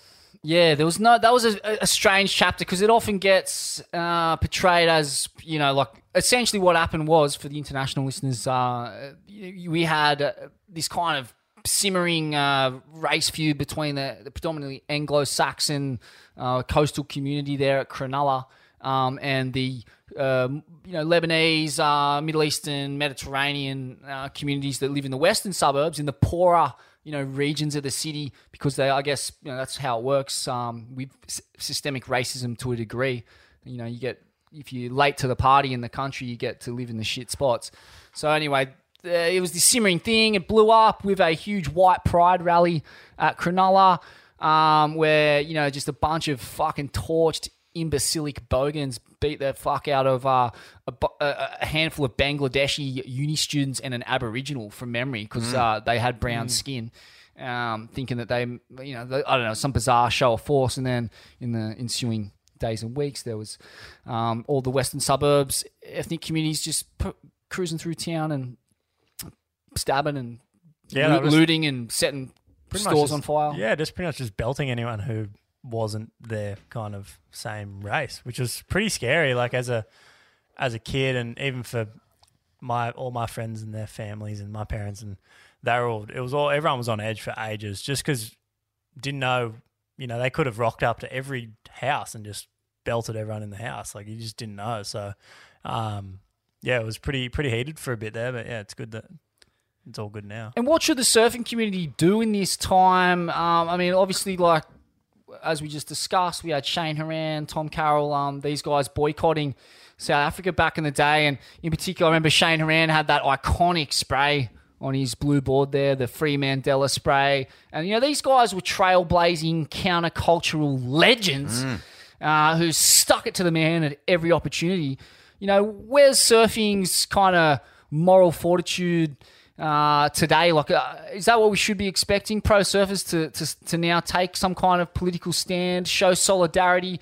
I mean, we have enough people of colour, and I don't even think colour comes into it. Like, fuck, if you are someone who believes in basic human decency and a fair fucking go, then what's going on right now is completely just you can't even stomach it. It's sickening. Yeah, I think it's it would be awesome to see pro surfers, like back things that they believed in or felt like were basic human rights on every issue across the board. But it's in our creed, isn't it, Vaughan? It extends beyond that too, Smithy, because we've seen just recently the positive effects that we can have as a community when we band together and we actually, stand up for something that we believe in. The obvious example being the Fight for the Bite campaigns. I mean, that just literally got those drilling permits and those big sort of giant oil organisations just heading for the hills.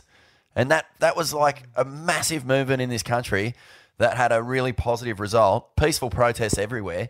and a showcase of what we can do, what we can achieve. So I think, it's beyond just fucking making a post on Instagram. Like, not saying that that's not good or whatever, but just one step beyond that. Find the right places to donate money. Fund the rebellion. If there's a rally on or a protest, like, go and take part in it if you feel passionately about it, and put feet on the ground. Just do something beyond just sort of like double clicking, Yeah, I was the same. I was saying this to one of my mates. I was saying this to Stewie yesterday. Actually, we had a coffee and when that Stewie Kennedy, old SKX, beautiful former world tour we were competitor. just chatting about it, and that whole spiel those last couple of days where everyone was posting that black photo, and Stewie was like, when are you going to post that black photo, like, as a joke? And I was like, I'm not just going to post a photo of a black blank screen and not do anything else about it. Like, it's kind of more like, I'm not going to do it, but I'm going to try and help in a deeper way, not just put a photo up and go, I'm campaigning this as well, kind of thing. So yeah, I think, like you said, going to a deeper level of it is more important than just double clicking a post. And if it's actually, the best thing about it is the hope. Like, if you are part of any sort of peaceful protest, the feeling in those places, it can be heavy at times for sure, but it can also be so uplifting to see so many people feeling the same way about something. And that's the way forward, right? Because what we're looking for here is change, systemic change, acknowledgement of misdeeds and fucking shitty structures that just don't need to be there anymore. And it all comes down to education and also feeling like change is possible. So that's the bottom line, Smithy. That's what we've got to do. And I think that everyone has a responsibility, certainly within surfing right now, to take what's going on as an opportunity to educate and fucking mobilise. Get busy That's doing right. something. Every dollar is a vote, Vaughan. Every Yeah. dollar is a vote in capitalism. That's how this system works. So it's all about putting money in the right places and defunding shit shows. Whether it's the police force, whether it's corporations that are aligned with just the fucking racist figureheads and shit. Take the money off them, put it somewhere where it matters. I think that's pretty much the most practical thing you can do. Nice one. But in the meantime, I'm going to get angry.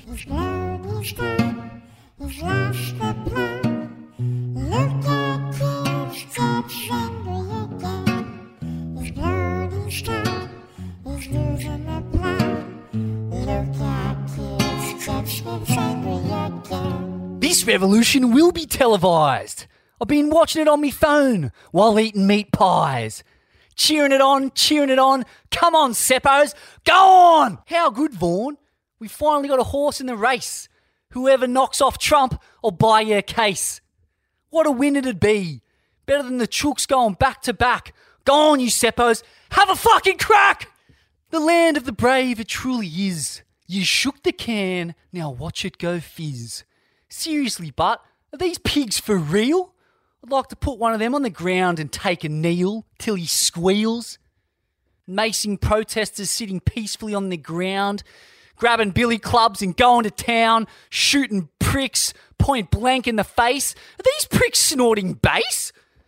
America, you're a fucking joke. If it was up to you, there'd be white in your egg yolk. CIA, more like KKK. You and your fucking armies robbing the poor so you can go home and drown yourself in farmies. Fucking dismal. Abysmal. A cancer on the face of humanity. Pure greed-fueled insanity. Failed state. First it was Watergate, now this. Are you taking the piss? You make me sick. At least now I've got your flag after I take a shit. If you're on the inside, I'll burn you in the pit. Power to the peaceful. But fuck, they must have had a gutful. It's wearing me thin, making me ashamed of the colour of my skin. Their system's a farce. They expect the poor to take it up the arse. Lucky we've got Elon, he's going to take us all to Mars. Fucking dumb cunt. But it's not just there. It's here. It's there. It's fucking everywhere. If you're black or brown or poor, they'll give you the chair. Fucking soulless gibberish. Black hearts filled with maggots. I heard they even invented AIDS just to kill all those goddamn faggots. Chriso fucks. Pin-dicked white boy cucks. Yuck, yuck, yuck. There's more than enough to go round. We live in abundance now. We'll even let you keep your roided up cows. Like Gandhi said, the world has enough for everyone's need, but not your stupid fucking Seppo greed. Bezos, you're fucking gross. Bill Gates, not mine, mate. Putin, more like puta. ScoMo, fuck no. Bolsonaro, lowest of the low. Can't America have a fucking go? Angry, but beautifully directed anger, Jed. On your Smithy, on your mate. Oh, I'm in for a couple of Wim Hofs after that, I'll tell you, Vaughan. So a massive under to the neo-fascist KKK Trump-inspired crackdown on peaceful protesters and the black community. But a massive over for everyone who's getting out there and having a crack. Oh, mate, we've been getting messages from the American Swellians giving us, tips on where to donate. Yep.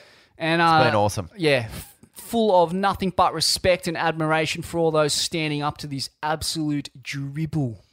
So up the Seppos and down with the Seppos at the same time. I mean, like we were saying before, it's basically we're in that kind of civil war paradigm where it's like the Yankee Doodles versus the Southerners, but, in 2020. So it's like hard to fucking... Yeah, I don't want to come across as too anti-American, but there's some serious fucking problems you got to sort out.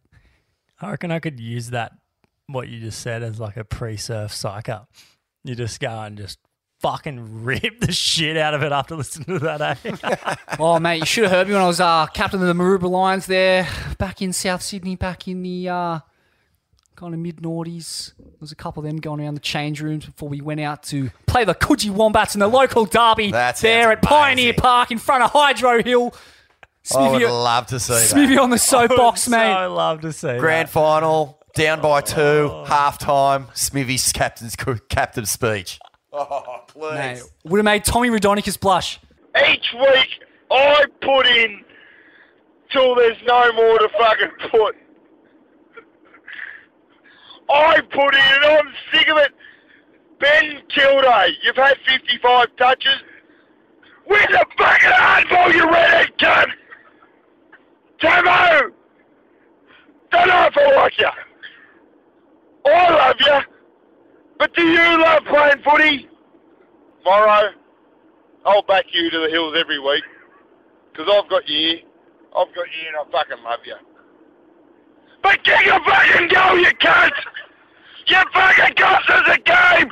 Go and root your fucking mother! Because you're shit.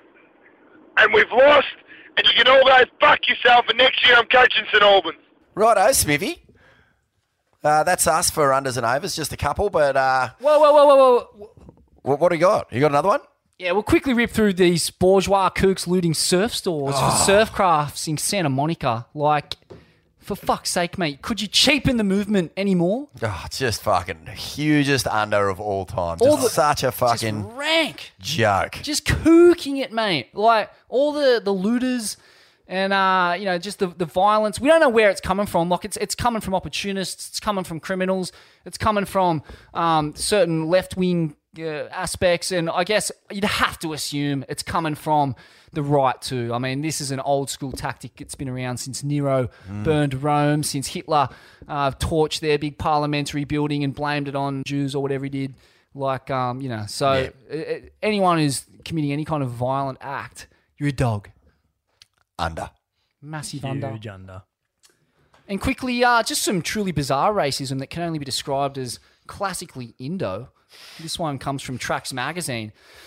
It's being reported that foreign surfers who chose to stay on Bali amid the coronavirus pandemic have been given the nod by authorities to surf a couple of the island's most popular breaks, but the locals are still banned from joining them. What? Word is, Canggu and Padang Padang opened on Monday to foreign surfers only after authorities were scared if they continued to access the breaks through the bush, they would get bitten by snakes. Kidding me? Badung Tourism Agency Chief Made Badra told 7news.com.au they felt sorry for the foreigners. We just feel pity for them staying in Bali, but they can't go to a beach, he said. They feel dizzy, a little bit stressed. We want to make sure all foreigners that still stay in Bali are happy being in Bali. Dizzy? A little bit stressed? Boo fucking who, Smithy? That is outrageous. I mean, it's... Still, the snake thing is real. I mean, apparently that's what, the late, great Peter Crawford died from a snake bite in Indo, so... Wow, that's gnarly. That is so gnarly. I mean, that throws a real stick in the spokes of that whole identity politics movement. I don't know what to make about the intersectional racism there. It's very odd. Only in Indonesia can that sort of shit get. So the locals can't surf anywhere or just there? Don't know. Oh, I don't know. I was actually under the impression that the blow-ins, the tourists, would have a hard time getting the waves back after COVID lifted. Yeah. Because I swear, that little Rio Wader, the Graham, I swear he's been surfing heaps. But Yeah. or maybe he's just putting clips up of him, like throwback clips. I don't know. Yeah, I mean, who knows? 7news.com.au, they're not exactly famous for the rigours of hard-hitting journalism, are they? Maybe it's just those two spots that they can't surf. I don't know. Yeah, exactly. You'd imagine on the East Yeah. Coast there, dudes are ducking away. Which brings us to... Oh, well, obviously, I don't know. It's hard to know where to stand on that. If it's real, it's a huge under. Cause It's a massive under. Stupid, yeah. That's just dumb. It's like ridiculous. It's just like you kind of... My theory with Indonesia generally is just Dizzy, like... a bit stressed. Keep your fucking head down and, just support the general consensus of the country and get your cones and get the fuck out of there. So, yeah, I mean, if Made, Budra or any of the fucking constabulary over there in Indo are listening, Smithy's on the fence for this one, but for all the boys, yeah, that's a massive under. Yeah, it's huge. Rancid.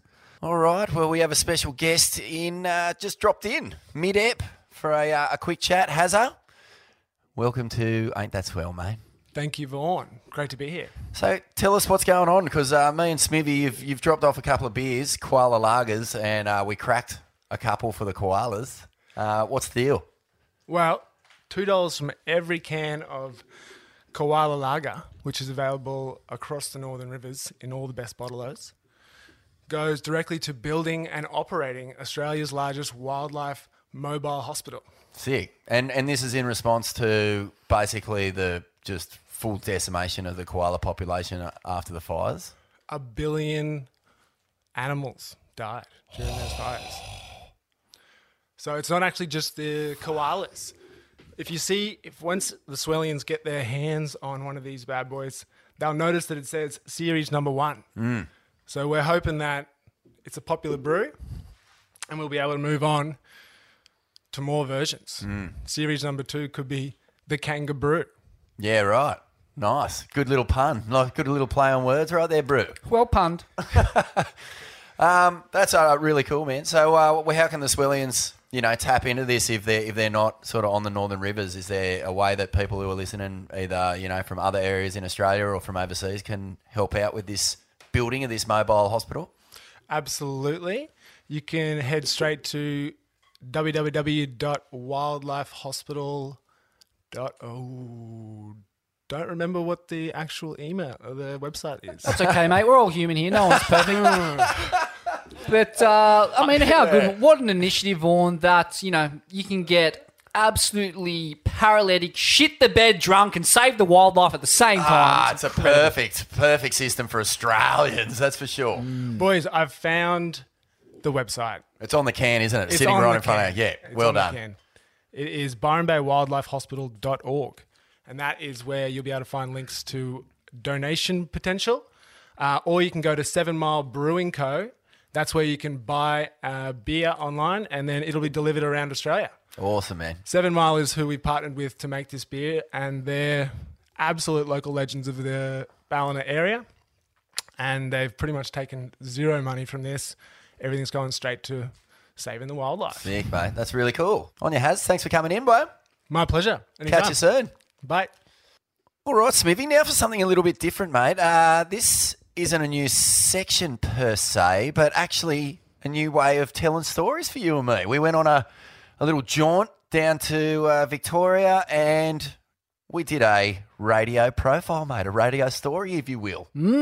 Is this where we get the Walkley? This is our kind of homage to This American Life and some of the absolute dons of radio journalism. Yeah, this is a little nod to that style of storytelling for sure. So what we're going to do in the coming months is profile Border Riders clubs from all over the country. Happy to take your suggestions if you are a member of one of those chorus to the core, just the fabric of who we are. That's right, Surfing Nation is born in the Border Riders clubs. And Quicksilver have come on board as the sponsor of this section. So they've been awesome partners in this one. And our first club, Smithy, is the Torquay Border Riders Club, right there in the heart of the surf capital of Australia. Please enjoy this half-hour journey through the history of the TBC. Quicksilver, in association with Ain't That Swell, presents Board Riders. Surfing the heat and rip it in. It used to be a house of sin, but now it's only halfway bent, because we're saving for a new club tent. A mighty refuge of surf and froth. We'll flog them at the tees event, those must get all fuck off. We got the opens, the masters, girls and grubs. Long live forever, the great Australian Board Riders Club. There needs to be an investigation. Oath Quicksilver, Roots Run Deep, MRTC, Mikey the Mongrel, Hoyo. Back in grassroots surfing and back in the Australian Board Riders Club. Let's rip in. Alright, we'll count down the next one. 3, 2, 1.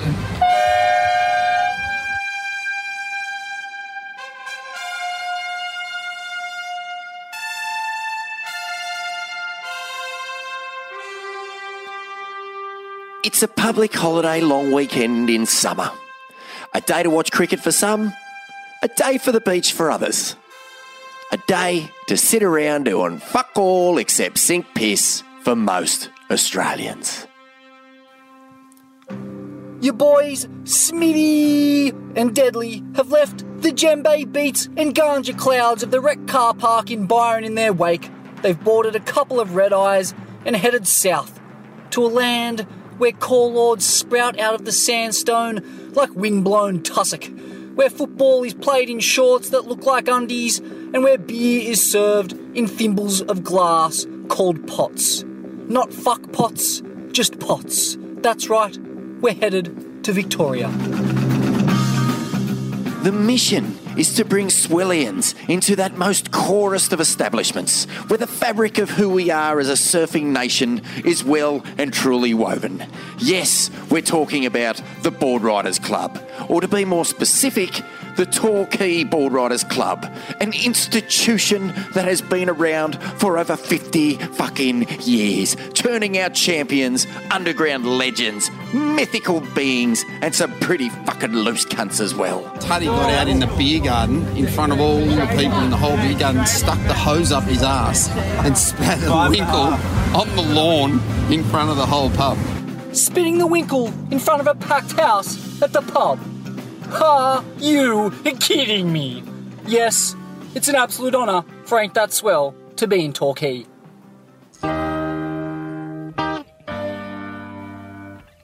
Today isn't any regular old club comp day. In fact, it's Torquay Board Riders' annual single fin comp, and this year they've invited Malakuta Board Riders to join them.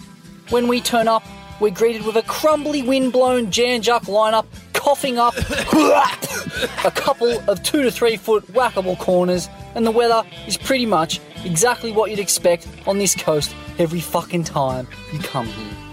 Pissing down, sun's out, cold, didn't bring a jumper, just normal fucking Victorian weather. You got to pack for a year's worth of seasons in a day, 4 seasons in a day, in an hour. That's the familiar voice of Matt Hoy, a man who has a long and proud history with the people and the waves of what is known in these parts as Victoria's surf coast. Hoy has been coming to this region to compete and on surf trips since he was 16, and he immortalised himself as an honorary Victorian when he took out Damien Hardman to win the 1997 Rip Curl Pro at Bells Beach. Better than Leo. Hoy is here today not only as a Quicksilver ambassador, but also because he shaped the first place trophy. A beautiful single fin surfboard made between the hours of 3 p.m. and 5 p.m. on a Friday afternoon. You get what you get and you don't get upset. We're set up today at Janjuk Beach, a wave that for many years was disregarded as a woeful pile of shit by the original trailblazers of the surf coast, but that in more recent years has become a regular go-to. Former Torquay Board Riders Club President Cale Bell Warren describes the scene laid out before us. You're looking at typical Janjuk. 3 foot, light onshore, main peak rights, the odd cheeky left. Unfortunately, the sand's covered the rocks, so it's a safe swim in. Even if you're not familiar with Victorian surfing, you might know Wazza. He's been a top-line competitor on the Kiwi for years, and he helped coach Carissa Moore to a couple of Bells wins, as well as more recently delivered expert pro surfing analysis as one half of the most very excellent Lipped podcast with Jimmy Miles. On your Wazza. And while we got you, mate, give us the good word on why Malakuta, a small club from a tiny town over 600 k's away, are here at the Single Fin today. Well, their town has got absolutely destroyed by the bushfires. Like, they're the ones who've been getting helicoptered out. The army had to go get them. So we've been doing a fundraiser for all their members that lost all their equipment. A lot of their members have lost houses, businesses, so we're doing a fundraiser for them, but we're also including them in the event today, so give them something to look forward to and hopefully they'll have a good time. Fucking oath, that's absolutely massive. Looking after the battlers in their time of need. Mad. Torquay Board Riders, well played. But it makes me think, what has happened to board riders clubs over the past few decades? And how is Torquay, in many ways, representative of a cultural shift that has seen clubs change from dens of toxic masculinity, self-destruction, grommet abuse, peer pressure and raging hedonism to beacons of the community, houses of acceptance, tolerance, diversity and family? We'll unpack all that after the break.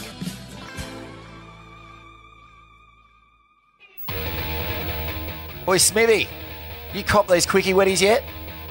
Mate, fucking warm, light, Mikey right in it, I say more.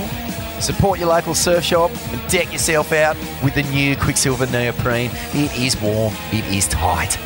Get decked.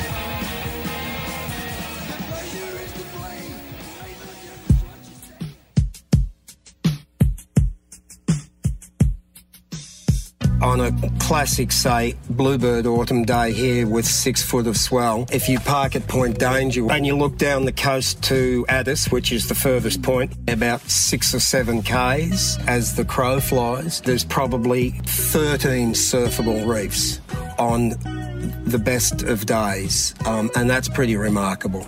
Yeah, I reckon. To understand the fabric of Torquay board riders, you must first understand the landscape of the region itself.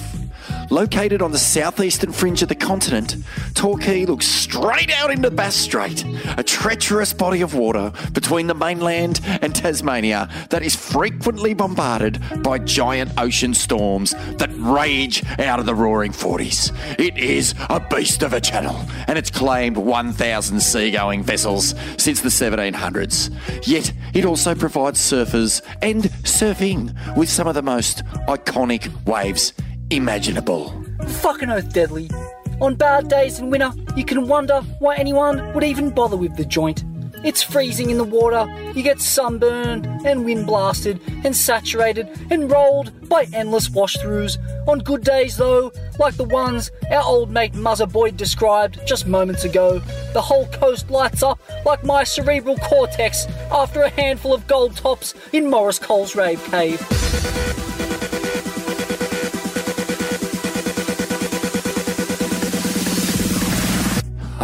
Fried eggs on toast. Back in the old times, the biggest days were seen as mythical and taken on by only the corest of the Core Lord warriors.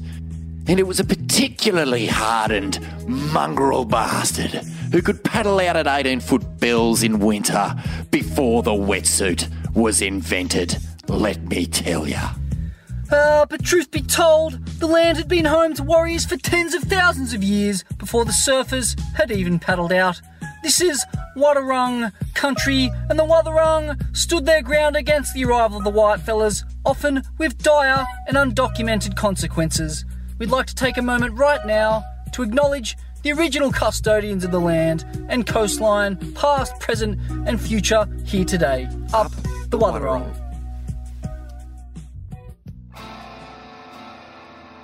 As with everywhere else in Australia, things changed radically once the whitefella farming came in.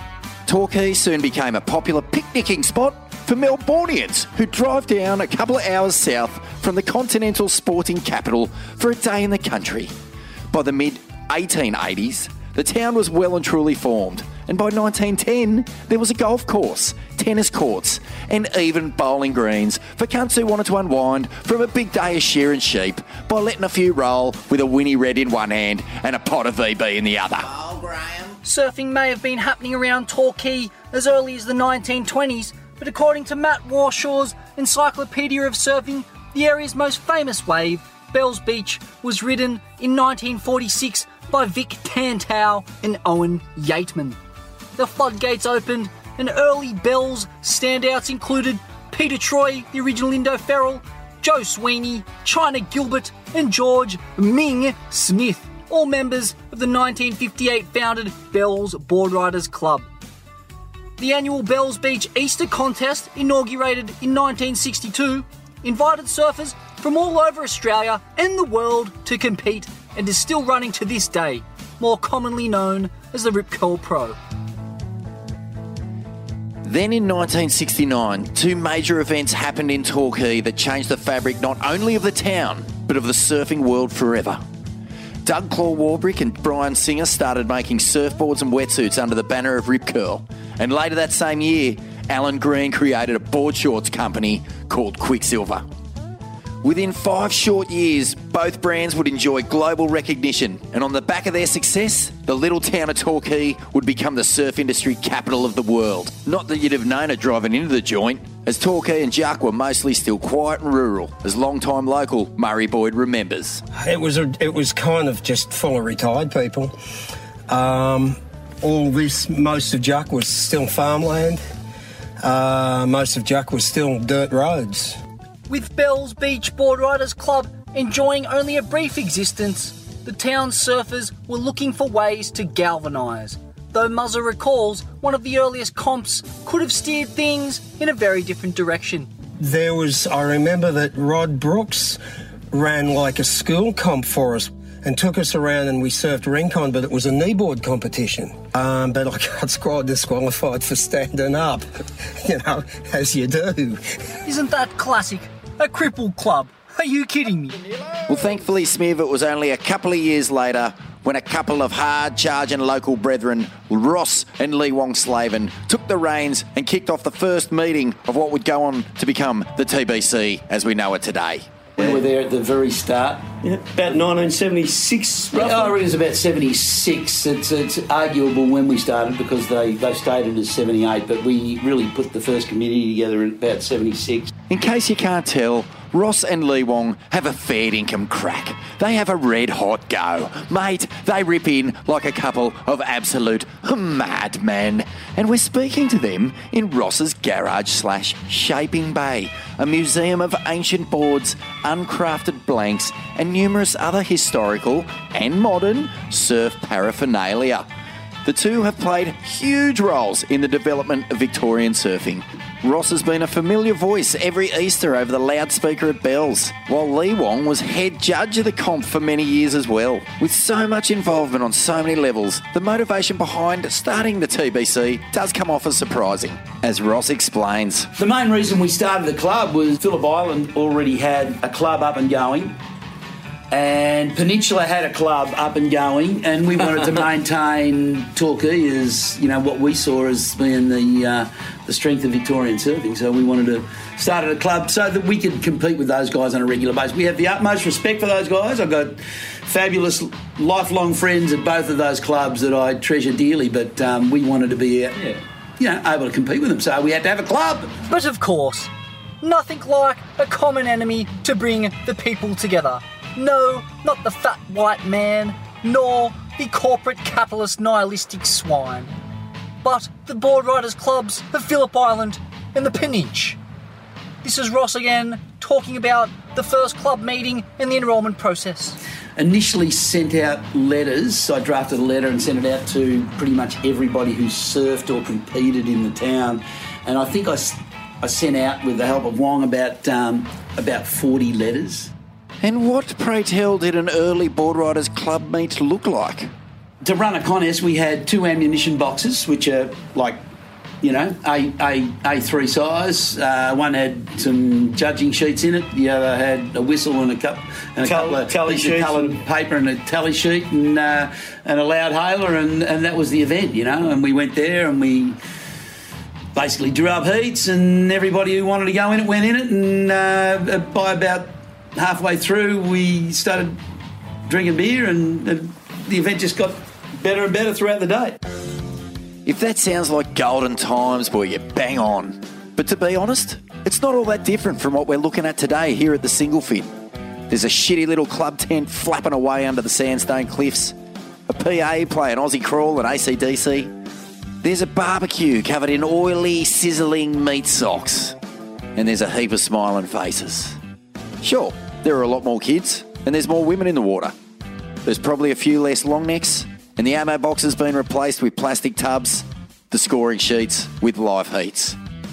But all in all, the spirit of those first contests, of a community coming together for and around a day of surfing, lives on. We'll be back with more in just a moment. Board Riders, an investigation into Australian board riders clubs and their contribution to the culture of Australian surfing, is brought to you by Quicksilver. Up the mountain and the wave.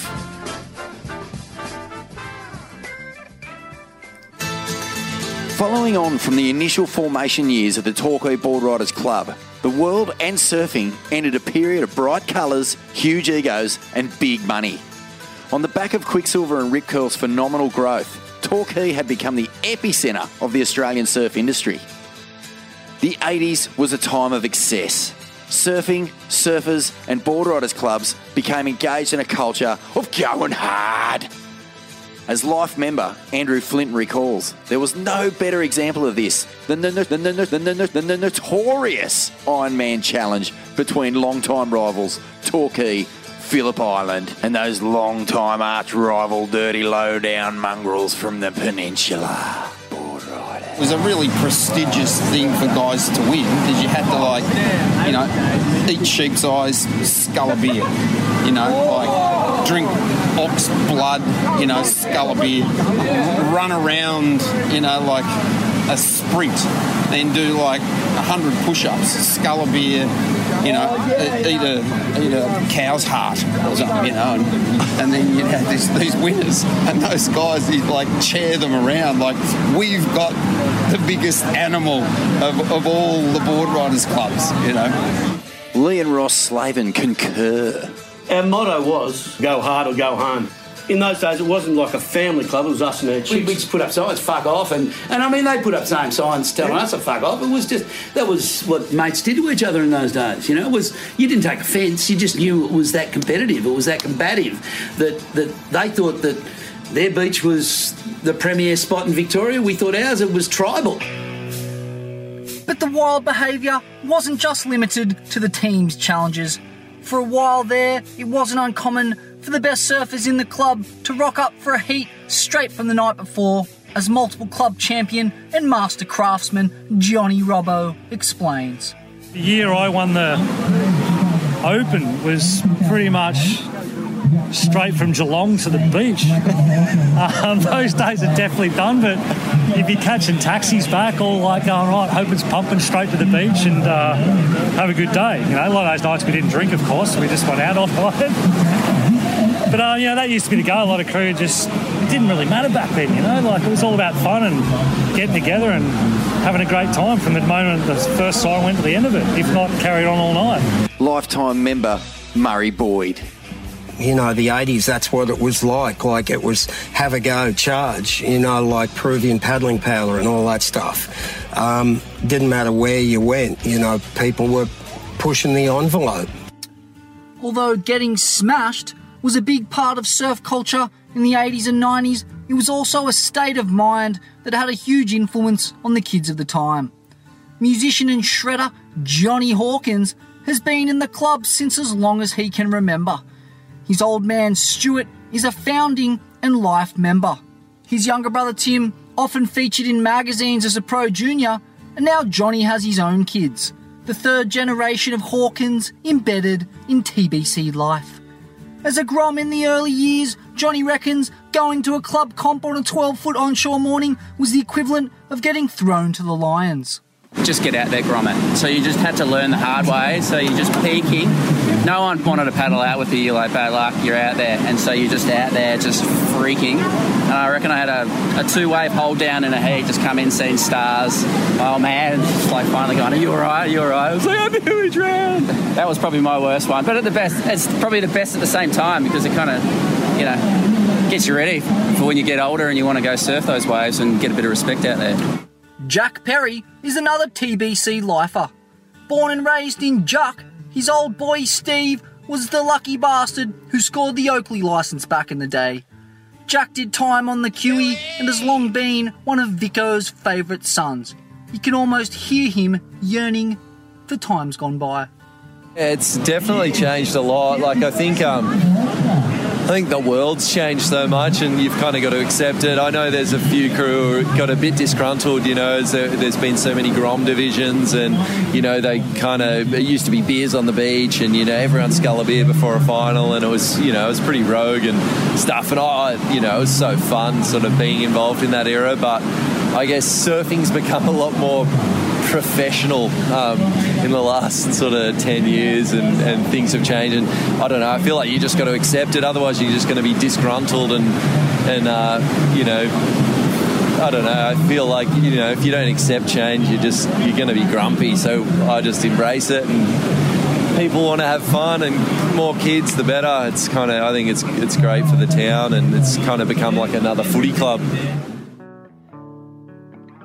And just like footy clubs, TBC today have put a huge emphasis on involving more women and junior girls to ensure that the club is a true reflection of its surf-loving community. Everyone's so supportive and it's just such a good environment to be around.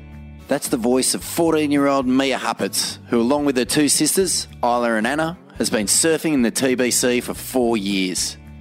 It's doubtful if the girls have ever heard of the Ironman event or the legendary shenanigans of past teams' challenges, but they're forming their own golden memories of grommethood within the club, as 9-year-old Anna explains here. What do you like most about board riders?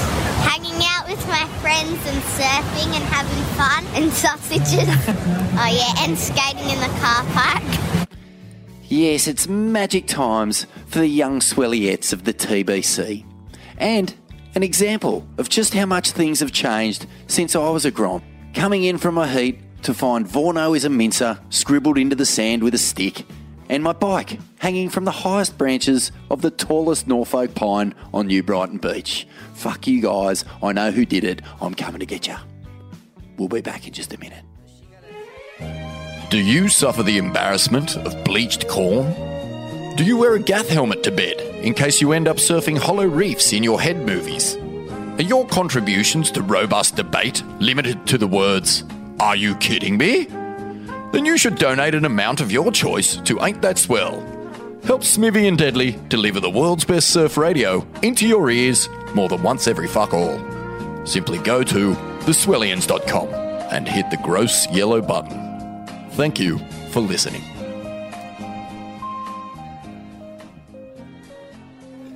Every beach has its local legends. Some of them might be sponsored, do the comps and make the big time.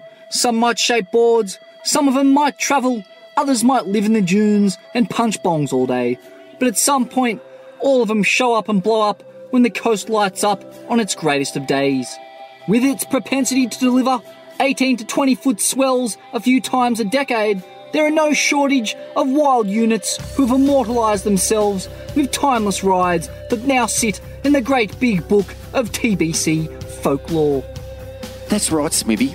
We've already mentioned those early Bells pioneers, but when the Torquay Board Riders Club pitched a tent on the cliff on those days of days, generations of rippers stood ready to take it on.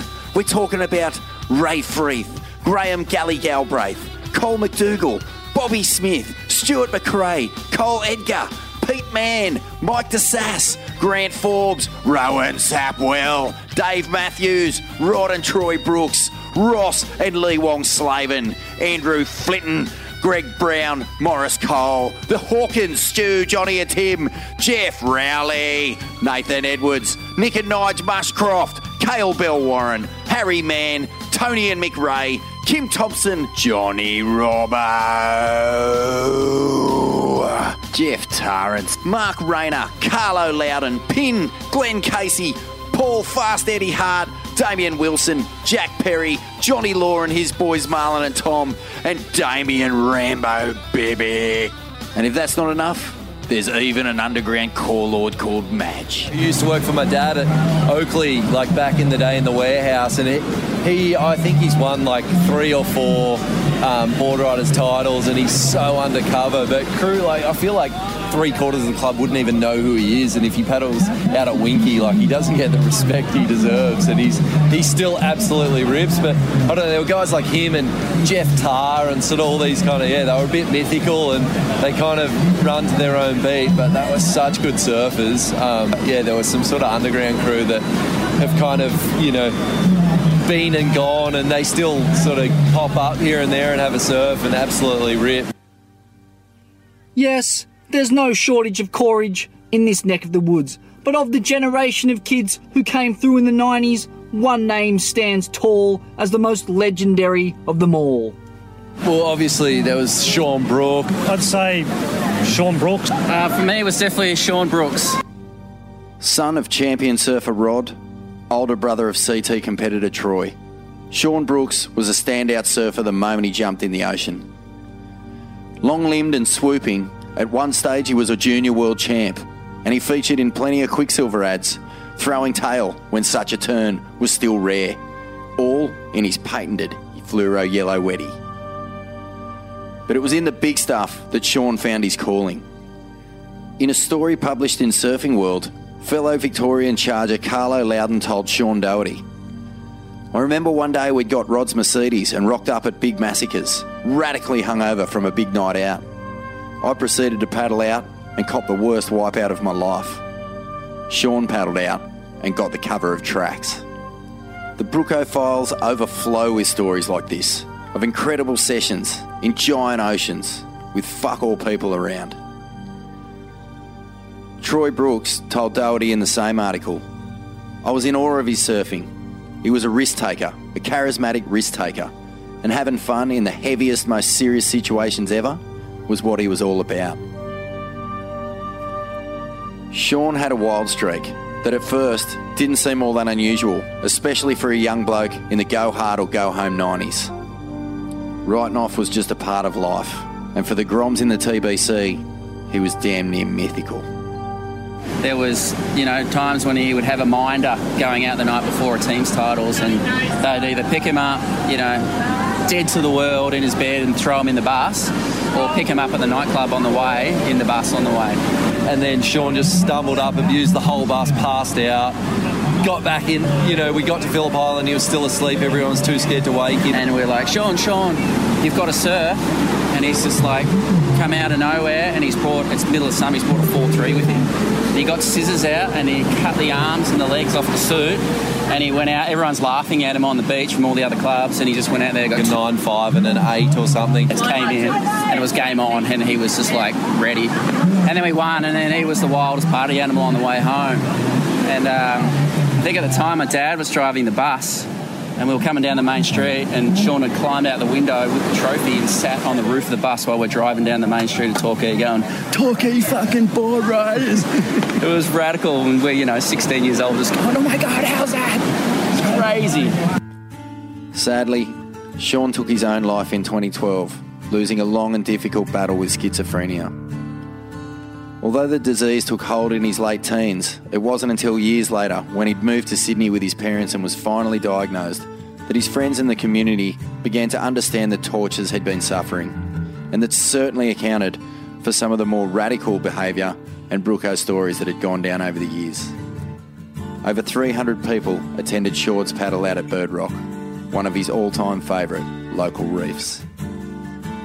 It hit home massively, especially when we had the wake down here up at Bird Rock, and you know, the whole community gathered around, and it was, you know, pretty sad moment. You know, he's one of the best surfers to come out of this joint for sure. So, you know, that stuff hurts, especially with a family like the Brooks family too, that are, you know, pretty proud and you know, pretty deep in Vico culture. Here's to you, Brooko, one of the TBC's all-time greats. We'll be back in just a moment.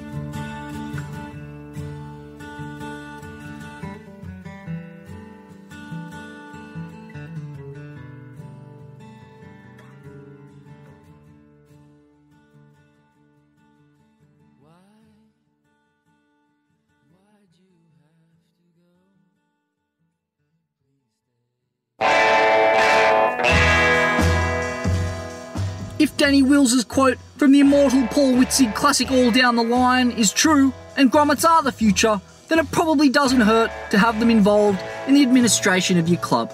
Meet Harry Mann, the 26-year-old who in 2017 won the Bells Trials and surfed in the Rip Curl Pro against Gabriel Medina and Ryan Callinan. He's recently inherited the club presidency from Cale Bellwarren, another guy who can get a pretty wispy teen moustache going, but it's still a few good years off a full beard. For a couple of young fellas, they've done a spectacular job turning TBC into a club capable of being Australia's best. I don't really know what our town would be like without a Board Riders Club. I don't think everyone would be as connected as they are. Like, yeah, it's kind of everything as a young surfer growing up to be part of the club. You're not wrong there, Hazza. Until a stumble in the semis of this year's Australian Board Riders Battle, the TBC looked the team to beat. There's a feeling that something is brewing within this club, and the support pathways are in place to get wonderkinds like Xavier Huxtable, Bella Wilson, Cody Robinson, Remy Filer and Paddy Hughes on the Woozle Tour representing Victoria at the highest possible levels. But it's the team's events, those same competitions at the core of the TBC's very foundation, where success means everything. It's just always surprised me that Brooko and Marshy and all these guys, and we never took out like a national final. We want to win an ABB, we want to take out a national title, and I want to win a national, you know, tag team, if it's ABB, if it's Kira teams, if it's anything. Like, I feel like we're good enough. It makes sense, doesn't it? A town with a surf community that works together, plays footy and cricket together, has a beer and a chuff and a bush doof together, that created surf empires and a cottage industry of underground shapers, glasses and DIY heroes.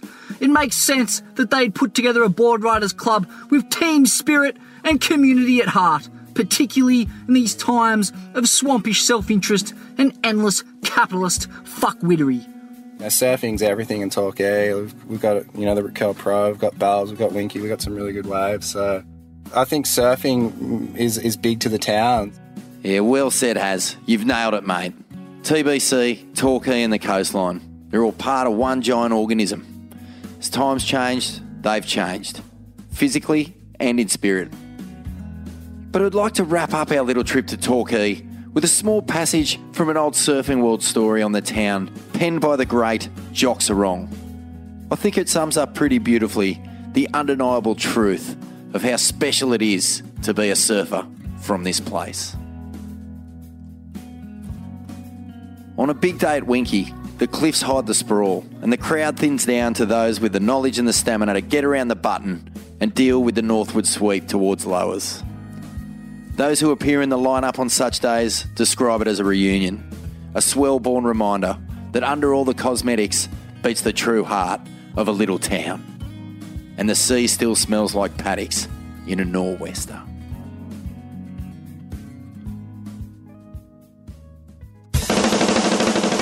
Good news, Smithy. The Mikey Ride board short is out. It's available now. Fucking awesome short. And yes, it's called The Dark Side. A mullet-headed madman everywhere. The swelly and spirit animal Mikey Wright lives. Get his boardies on your thighs. Support your local surf shop. or check out thequicksewer.com.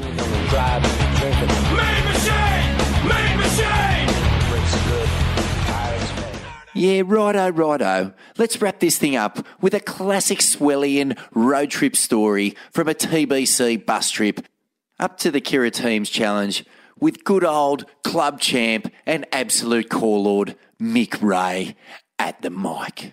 Kira Teams Challenge or something, and I was a team manager driving the bus and stuff. We took the bus with about 20 crew up there, and Damien Bibic and like a bunch of other crew. And after we bombed out, we went down to Byron for a party night, and I booked this hotel and sort of went and said, hey, there's like 4 or 5 of us, and let's get a hotel room for the night. And obviously there was like 20 of us. I was like, all right, boys, we've got to be pretty quiet, you know, like got the work, I think I had the work credit card on the room.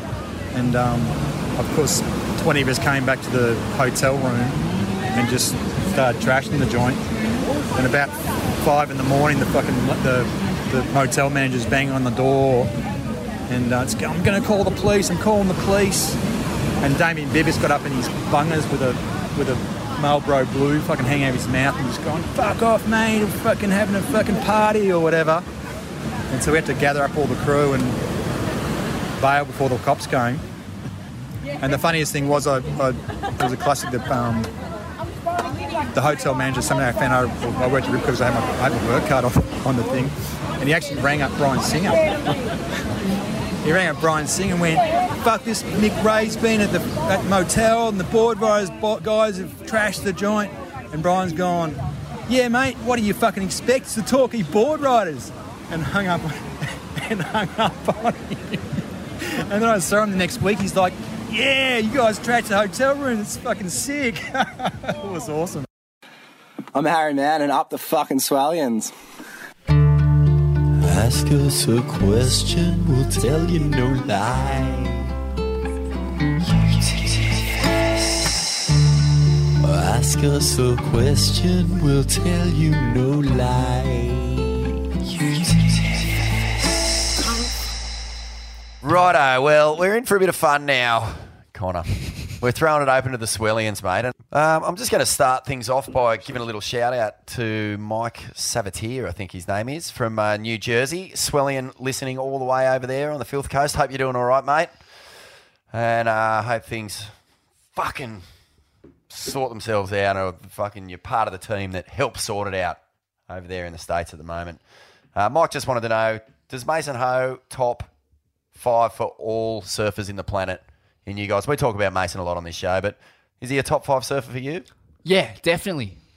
Yeah, I reckon. Yeah. He's fucking so exciting. Well, it's just different exciting. Yeah, what do you make of, like, what do you dig about Mason's approach, Connor? Just the fact that being different is okay, and like he sticks to his approach, and he's not going to change it for anyone else. He's just going to do it and surf slabs on rocks, and do backflips and charge 100-foot waves on 9Os. I reckon it's fucking sick. What do you make of those trippy, weird slabs he's surfing? Like, what's your read on that stuff? I mean, you're of an ability where it's at least somewhat relatable. Yeah, fuck, I don't even know. Like he's just, I guess that's just his niche, eh? Like just chasing stupid slabs that aren't on water. Or in water, just on rock, yeah. What the fuck? Does he get real hurt surfing them? What's the goal? I swear in those clips he just doesn't get hurt. Doesn't even get dings on his board. And those rocks are sharp, man. They're so sharp. The volcanic rock on some of those West Coast waves in particular, they're just so real. It's hectic. But anyway, I think it's a unanimous decision that Mason Ho. Is his clip something that you look at and like, what do you think? What goes through your mind? Are you going, whoa, that's just fucking ridiculous? Or are you going... It just makes me want to go surfing. Yeah, like, he does, doesn't he? That's the magic of it. Okay, here's one from Graham Blade, who's a long-time listener on your Blades. He's got a Blade relative question. He's asked us this a few times. I don't know if we've ever read it out, but how long after you order a board is it okay to ask, is it ready? That's all time. Oh, fuck, straight away. You put the order in, you're just straight on the phone to the show the next morning. Hey, when am I picking this thing up, mate? Yeah, well, my non-blood uncle Simon Jones behind Morning of the Earth surfboards. I feel like it's a 6-week to 6-year wait on a one of those twin fins that you and Torrin are working on. So yeah, I don't know exactly. You wouldn't even hear back from him, I don't reckon. Yeah, no, he's the grand wizard up there on his Pat Malone in his tin shed, just sanding blanks and shaving blanks as quick as one man can do. But yeah, he's got. I'm pretty sure the order form, the parchment, is basically going from his house in Cooper Chute to Brunswick Heads. It's that long. I reckon 4 weeks. 4 weeks is good enough. Then he'd ask. I think it's a month. You know, I haven't had a new board for so long, man. Like, definitely not one made for me. Yeah, it's been a while. I think when I was a grommet, I waited a long, long time for boards if you put in an order.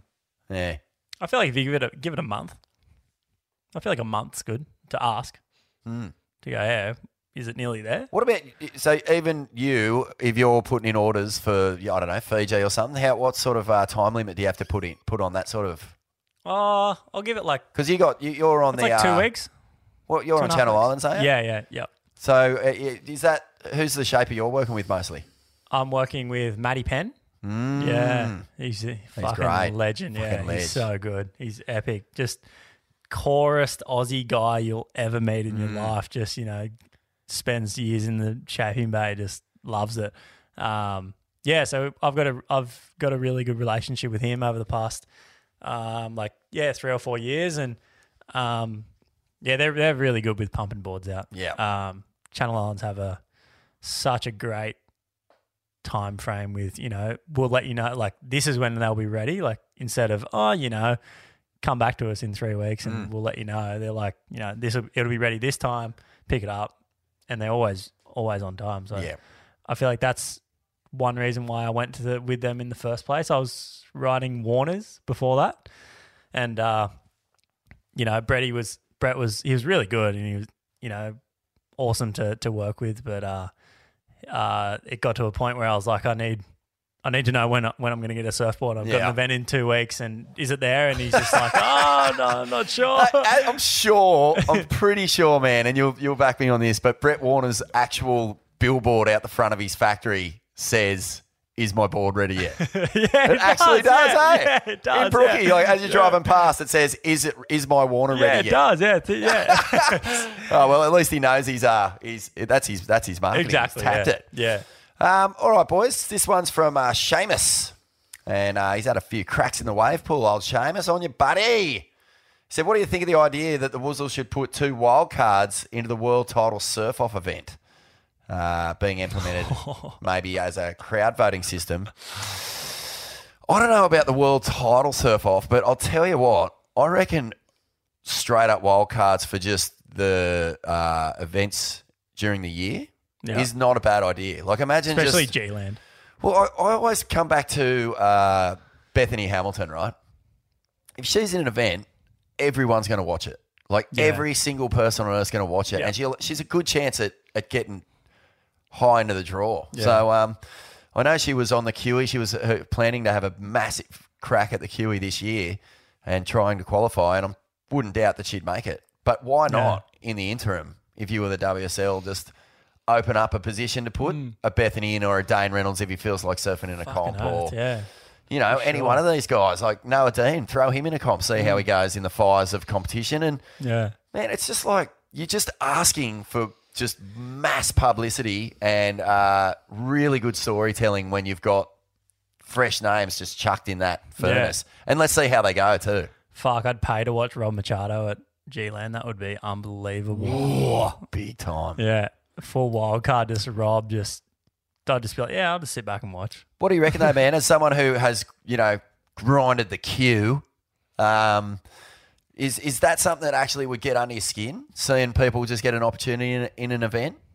If it's someone super left field like those guys are, then not really, because, I feel like that's just helping the sport grow. And you got if you had guys like Noah and Creed and even like Margot or something like Louis, those guys like that, it'll bring in that extra bit of entertainment that surfing needs. And it'll just hype it up that little bit more. Like, fuck, who wouldn't want to watch Rob in a heated pipe or fully, fucking Hoyo at Bells or just random people like that. You just throw in and go, hey, we've got a spot for you if you want it, and it would give them motivation as well. Mate, to go, imagine fuck, I'm just imagine gonna like rip. the Masters World Champ gets a wild card to G-Land. We got like Gamote and Dave McCauley surfing heats against you guys. Yeah. It would be filth. Yeah, Love would it. be, yeah. Question here from Marnie Meredith. Why does Connor Coffin get scored so high for doing 4 of the same down carve hotbacks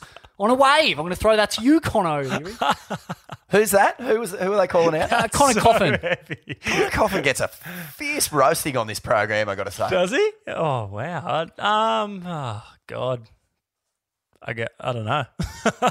I sometimes think of that myself, but I guess they love the lines he draws, and that's that. I don't know. It's kind of that's a hard question to answer, really.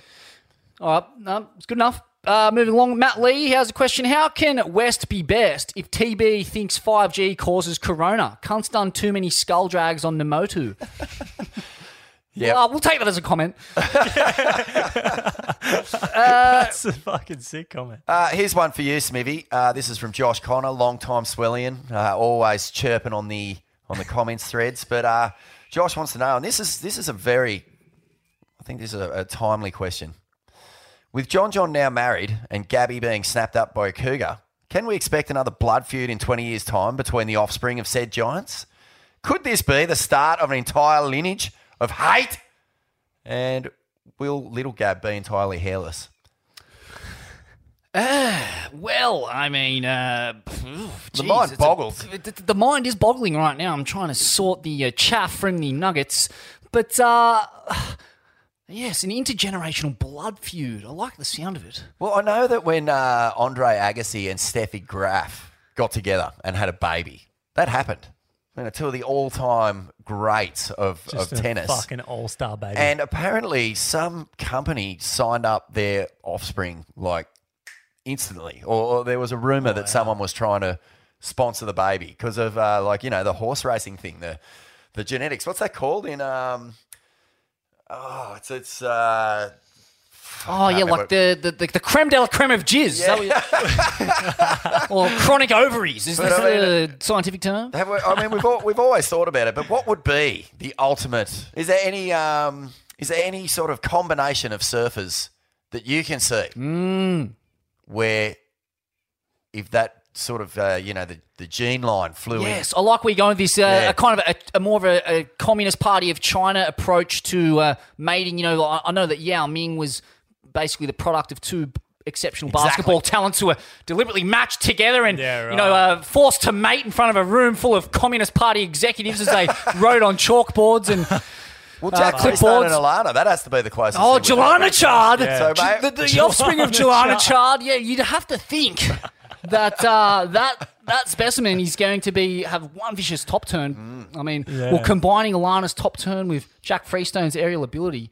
I mean, have you thought about it? Have you thought about, maybe I'm trying to think of it. Put yourself into the future, yeah, and bringing up a child who has the potential to be a professional surfer. Yeah, not really. No, if they're good at, if they have interest in it, then yeah, I'll like back them or whatever. But if they don't have interest in it, I'm not going to push it. It's just one of them. Luke Summer has a question. How many corporate scum do I have to baptise before Laurie Towner gets sponsored dollar again? Well said, Vaughan. How many? Can you put a numerical figure on the amount of corporate scum he's going to have to baptise? Oh, jeez, mate. No. Is it 2? Is it 5? Is it 150? It's got to come at some point, doesn't it? You'd hope so. I mean, how can a guy just be that good and not even have a free block of wax coming his way? It's baffling. I mean, I just watched Wade Goodall's Opus Coast. What was it? Pentacostal. Pentacostal. That's the one. Incredible film, and he's basically at the peak of his powers in his early 30s, surfing as good as he's ever surfed. I know him and Laurie Towner come up together through Billabong. They were both, both as fucked up as each other. It's just so bizarre that the tiki gods that run the surfing cosmos chose Goodall and not Towner. I just don't get it. You know what I mean? Like, we could be watching Laurie just packed giant cones, and he's got the sickest calves. Like, he's got such a great style on good quality waves of all sorts. Man, it's just outrageous. It's I think that the takeaway is just fucking. There is no takeaway. It's a mystery. It's a mystery because he's a great bloke. That's the other good thing. You got a legitimate role model there, like a guy who isn't scared to put in the hard yards. He's not scared of work. He's on. Anyway. It's hard with especially personalities like Laurie Hay, who are so humble and all that it's hard. I mean, I'm kind of like put myself in the same boat as Laurie in the sense of like it's hard when you don't have an ego to get that sponsorship back. I don't know. And then you see all the people that do have egos and they've got all the sponsors. And is that how it works? I don't know. I just yeah. It's interesting that you put It's it a weird like thing. that. It's a weird one.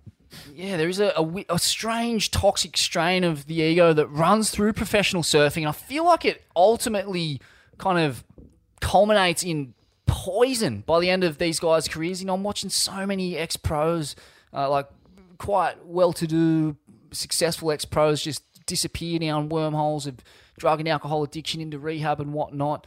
So, I mean, sure, the lack of an ego, I've always said you got to destroy the ego or it's going to destroy you. So maybe it's a blessing in the long run that you have a humble character and, you're a kind, caring, compassionate guy versus that mongrel who's, paddling all over you and shouting from the rooftops about how fucking much of a sick cunt he is. I've got a comment here, Smithy, from Righteous. Can't get into his gram because he's got it blocked, but he says a non-gender specific solution to saying swellian and swelliettes could be swelly eye. There you go. I like that. Yeah. Yes, well played. Just one for the. There you go. Yeah. One for the think tank. I kind of like this swellian and swelliette though. Yeah, is your lovely fiance a swelliette? Do you know? She is a swelliette. She loves it. G'day, Steph. Yeah, big hi to Steph. We'll probably drive down. We're driving down to Sydney next week, so I'll probably just be putting swellian points. Well, we just put a all the way down. 3-hour episode up yesterday, I think, and it was 3 weeks old, but it's worth a listen. It's a pretty good surf course on there. Sweet. And this will fucking come out. love surf course. He's so good is he? funny. I saw him out Ballina yesterday, and it's funny watching him paddle out because you know that half the lineup would just be so pumped on knowing who surf court was.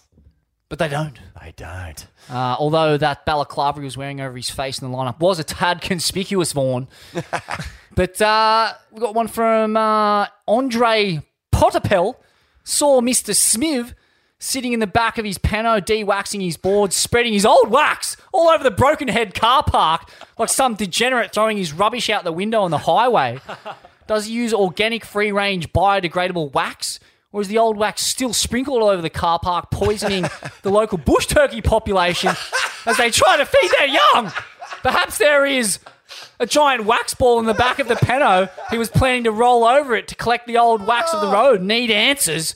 Cheers, lads. Love your work. Fuck, that's one of the best. One of the best. Is that a cone piece, Smithy? It's on the way. Well, yeah. I might have something to say about that, Vaughan. I mean, do I use organic free-range biodegradable wax? Does such a thing exist? I think it does, but it's slippery. That's the bummer. Yes, it's always a catch. Is the old wax still sprinkled over the car park, poisoning the local bush turkey population? I mean, trying to feed their young. It's a bit of an extrapolation, but it's not impossible, Vaughan. I am somewhat of a virtue signalling nihilist, shape-shifting reptilian cone feed degenerate. But, I was fucking pressed for time, mate. The surf was cooking. Yeah. You got to get the wax off the board. What do you want me to do with the wax? Should I put it in the grass? Should I put it on the concrete? Should I put it in landfill? What's the fucking difference? Well, the other thing to not worry about too much is bush turkeys being fed by their parents. Because, in fact, a little bit of trivia here for you. The male builds a giant, 2 foot high, 2 metre high sometimes, pile of dirt that then starts to ferment and warms up. The female comes along, sticks her beak into the hot dirt and goes, yep, this feels hot. It's in a good spot. Digs a hole, lays an egg, covers it, and then walks off and leaves the bird forever. Never comes back. And the male, who's the father, once the females let it do its business, he just keeps guarding the nest, waiting for other females. And when the bird finally hatches, it's fully feathered, digs out of the dirt, and as soon as he pokes out of the dirt, the dad thinks it's a rival male and just runs to the top of the nest and just fucking boots it into the bush. Wow. True story. And that is the life of a bush turkey. They don't have any parents. They're just orphans from the moment they're born, and they've just got to survive. They just deal They've with done it. a fucking wonderful job too, because they used to only be up in far north Queensland, and now they stretch all the way to the south coast. Well played, bush turkeys. Keep nibbling on my wax. Hope it's delivering you sustenance there in the Brokenhead car park. True story. True story. Amazing birds. Amazing creatures. Well, that guy was very observant, hey? Just like, Smithy, oh, yeah. That was a good one. Okay, so this is from J.R. Hermsies, or J.R. Herms. He said, what would you love to see US President Donald Trump wear on the head? My vote is a psycho Chopu looking set from the Code Red swell, but at Cloudbreak. You know the one. Oh, I think he's talking about the wave that I got caught inside of that time. Anything you'd like to see Trump wear on the head, boys? I'd love to see that, but I feel like it might bounce straight off his toupee. There's that much wax in it. Hold it in place. Some crazy, that Cyclops wave, just laying on his back, just getting the lips straight to the forehead. That's a good one. Cyclops. Yeah. Remember that wave? That wave blew up for about a year and then never heard of it ever I think again. once that really good bull broke his back on it, I think that pretty much killed it. Yeah. I remember Kobe and Matthews going down and having a crack on it, but Jai Abaddon caught a wave on it. Backhand. He's Youch. a fucking psycho. Mate, that is like hectic. That joint. And Brendan Newton, I think the booger there dropping out of the just pin dropping. You know who wrote it?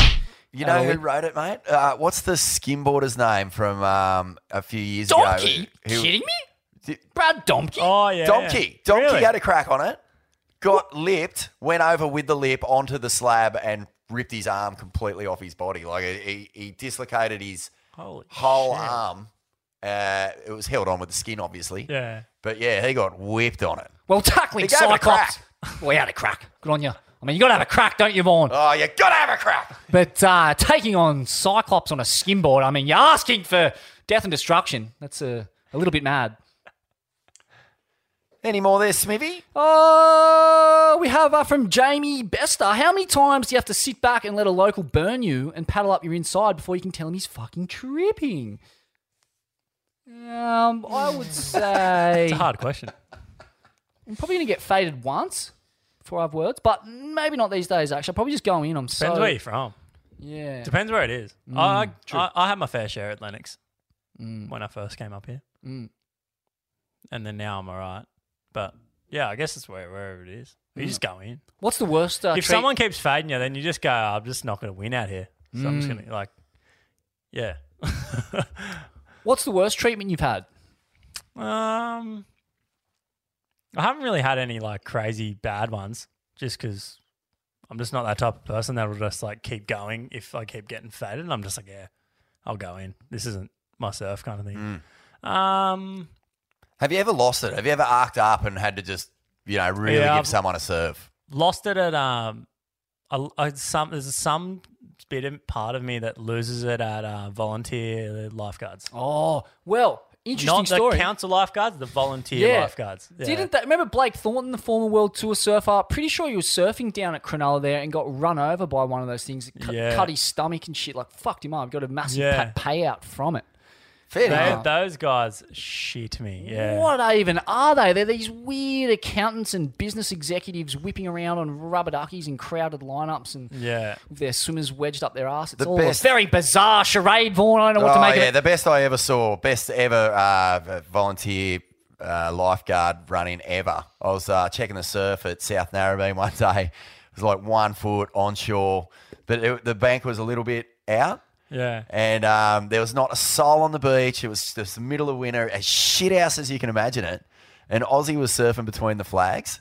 And I just saw this guy run down with this whistle and he's just going, just waving Aussie out of the flags. And Aussie's just looking at him and just not even moving because there's no waves. Yeah. And this guy just starts disrobing, jumps in, starts swimming out towards Oz. And he's like, you can hear him blowing up in the water, get out of the flags.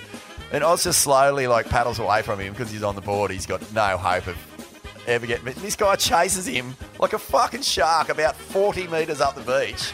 And then Oz just does a Yui and just paddles straight back and swims back to the bank between the flags. Well played. The guy comes in, runs up, gets the rubber ducky and wheels it down the beach and puts it in and starts chasing Oz around on the rubber ducky. It was fucking comical, mate. Yeah. It was out of the cartoon. Fucking madness. Yeah, fuck, it's so hectic. I had one, just one power time, tripping like fucking lunatics. I had one where it was just a Sunday. I think I just got back from Europe and we went for I was in Cronulla. We went for a family surf. So my whole family surfs. Dad, mum, got a little brother who's 13, and I think he was pretty young at the time. I think he was probably 8 or 9. And there was the Sunday. There was the clubbies going on and everyone the nippers, and it was dead flat. There was one bank. It was like a triangle. It was super nice. On the whole beach, there was this one triangle bank with probably 10 people surfing, and these fucking voluntary lifeguard water safety guys, they decided to put the nippers to swim around the bank, from one side to the other, but either side it was dead. It was dead calm. There was deep water. And I was like, this is stupid. And the water safety guys were telling us to get out of the fucking area because they put the cans out the back of us. And I was telling the guy, hey, there's the odd set that's going to wipe them out. And they're probably 8 or 9-year-old kids swimming around, and this water safety guy's like, no, there's rips either side of us. And I was looking around, it was dead calm. It was nearly like a lake.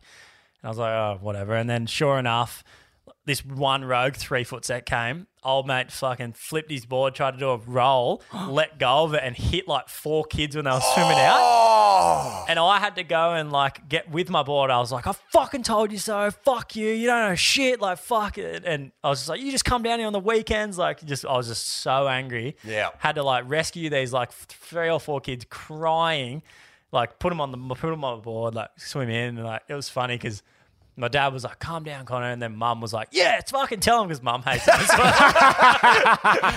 Amazing. She's like, fucking tell him. Yeah. So, yeah. It's an age-old beef, isn't it, Vaughan? It's ancient. The clubbies and the surfers. Oh, it's ancient. When I first goes back a ways. When I first started at Surfing World, I got Jocks Wrong to write a story about it because I was going, this beef is worth sort of diving into a little deeper just to sort of figure out what's going on. They're the fascists. They're the Donald Trumps of the surfing community, aren't they, Vaughan? It goes right back to basically, surfers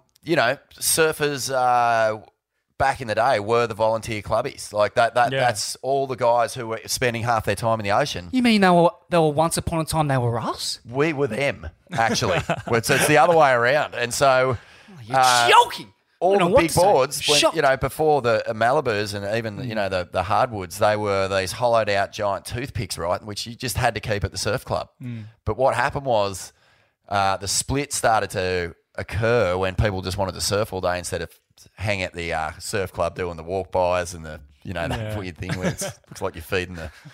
What's that thing called? The fucking R&R? The R&R. The R&R. But the R&R. It really went sour when the clubbies made you register your surfboard. That's where the split first happened, because if your surfboard wasn't registered, just like a car, they'd take it, stick it in the clubhouse, and that was it. No leggies back then, so they were always washing up on the beach.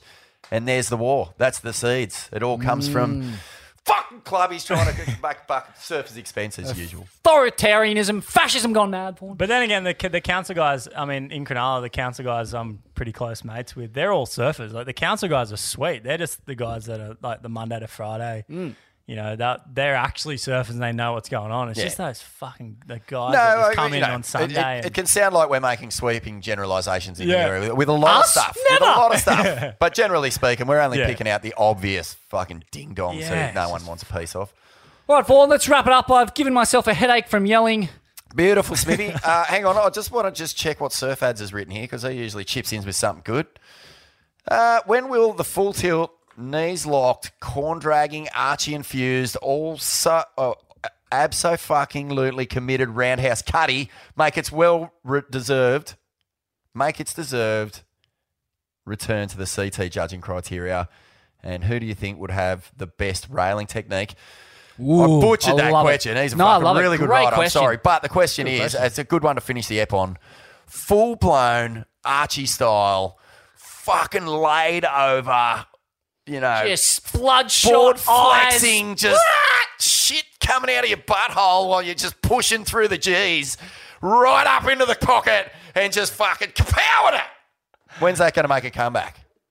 Fuck, do we I'll see try and them? make Do it you a see them? comeback. Like, I think what if I'm thinking back to CT heats, you see really good calves, but you rarely see the attack of the pocket on a full figure eight that hard. Like you kind of see a lot of nursing into that turn so that you got more speed when you 100%. come out of it. Is it scored? Is it scored well? I don't reckon it gets the recognition it deserves, eh? I think it's such a hard maneuver to do. It's probably like one of the hardest to actually do the whole figure eight and then click it up in that pocket of the foam perfectly where it throws heaps of spray and you come back down with speed. I feel like it's so hard to do, but they act like it's an in-between turn.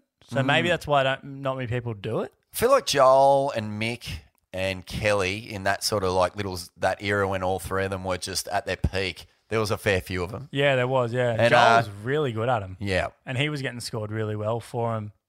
Yeah, I don't know. I just think Joel at Bells, like an 8-foot day at Bells where it's just buttery and he would just, I think the sign of a really good cutty is a couple of little goat pellets in your undies when you finished one. You'll want to push it that hard. If there's no pellets, you fucking haven't done it properly. That's right. Fact. It's been a while since we've seen a couple of pellets leak out the board shorts of a World Tour competitor. Perhaps that's why They the call him the judges goat. have docked him, Vaughan. Yes, that's correct. I mean, and the goat, let's be real, owns probably the most clinical and precise and aesthetically pleasing roundhouse cutback in the game. Yeah, and if you want to see one of the best ever, there's a clip of him in an old movie called Kelly Slater in Colour, which is a very uncelebrated and rightfully so dodgy sort of follow-up, like very, very dodgy follow-up to Black and White. But he does do this one cutty. It's filmed looking down the beach, looking straight in a back door, and he comes out of this pit, does the full roundy back into the barrel and hits the foam ball inside the pit. And because you're looking into the wave, it's fucking unbelievable, mate. Check it out if you get a chance. Mental. Thanks for coming in, Connor. Been a Connor, pleasure, thanks, mate. Pleasure. Fucking Get you huge back in. Swellian fan. It's good to have you. Thanks to everyone who wrote in and up the Swellians, and see you soon. Up Smithy. the Swellians, donate now.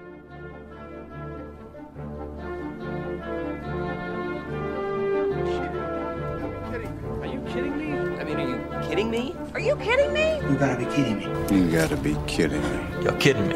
You're kidding me. You're kidding me, right? Are you kidding me? This guy, are you kidding me? Are you kidding me? Are you kidding me? Are you kidding me? Are you kidding me? Are you kidding me?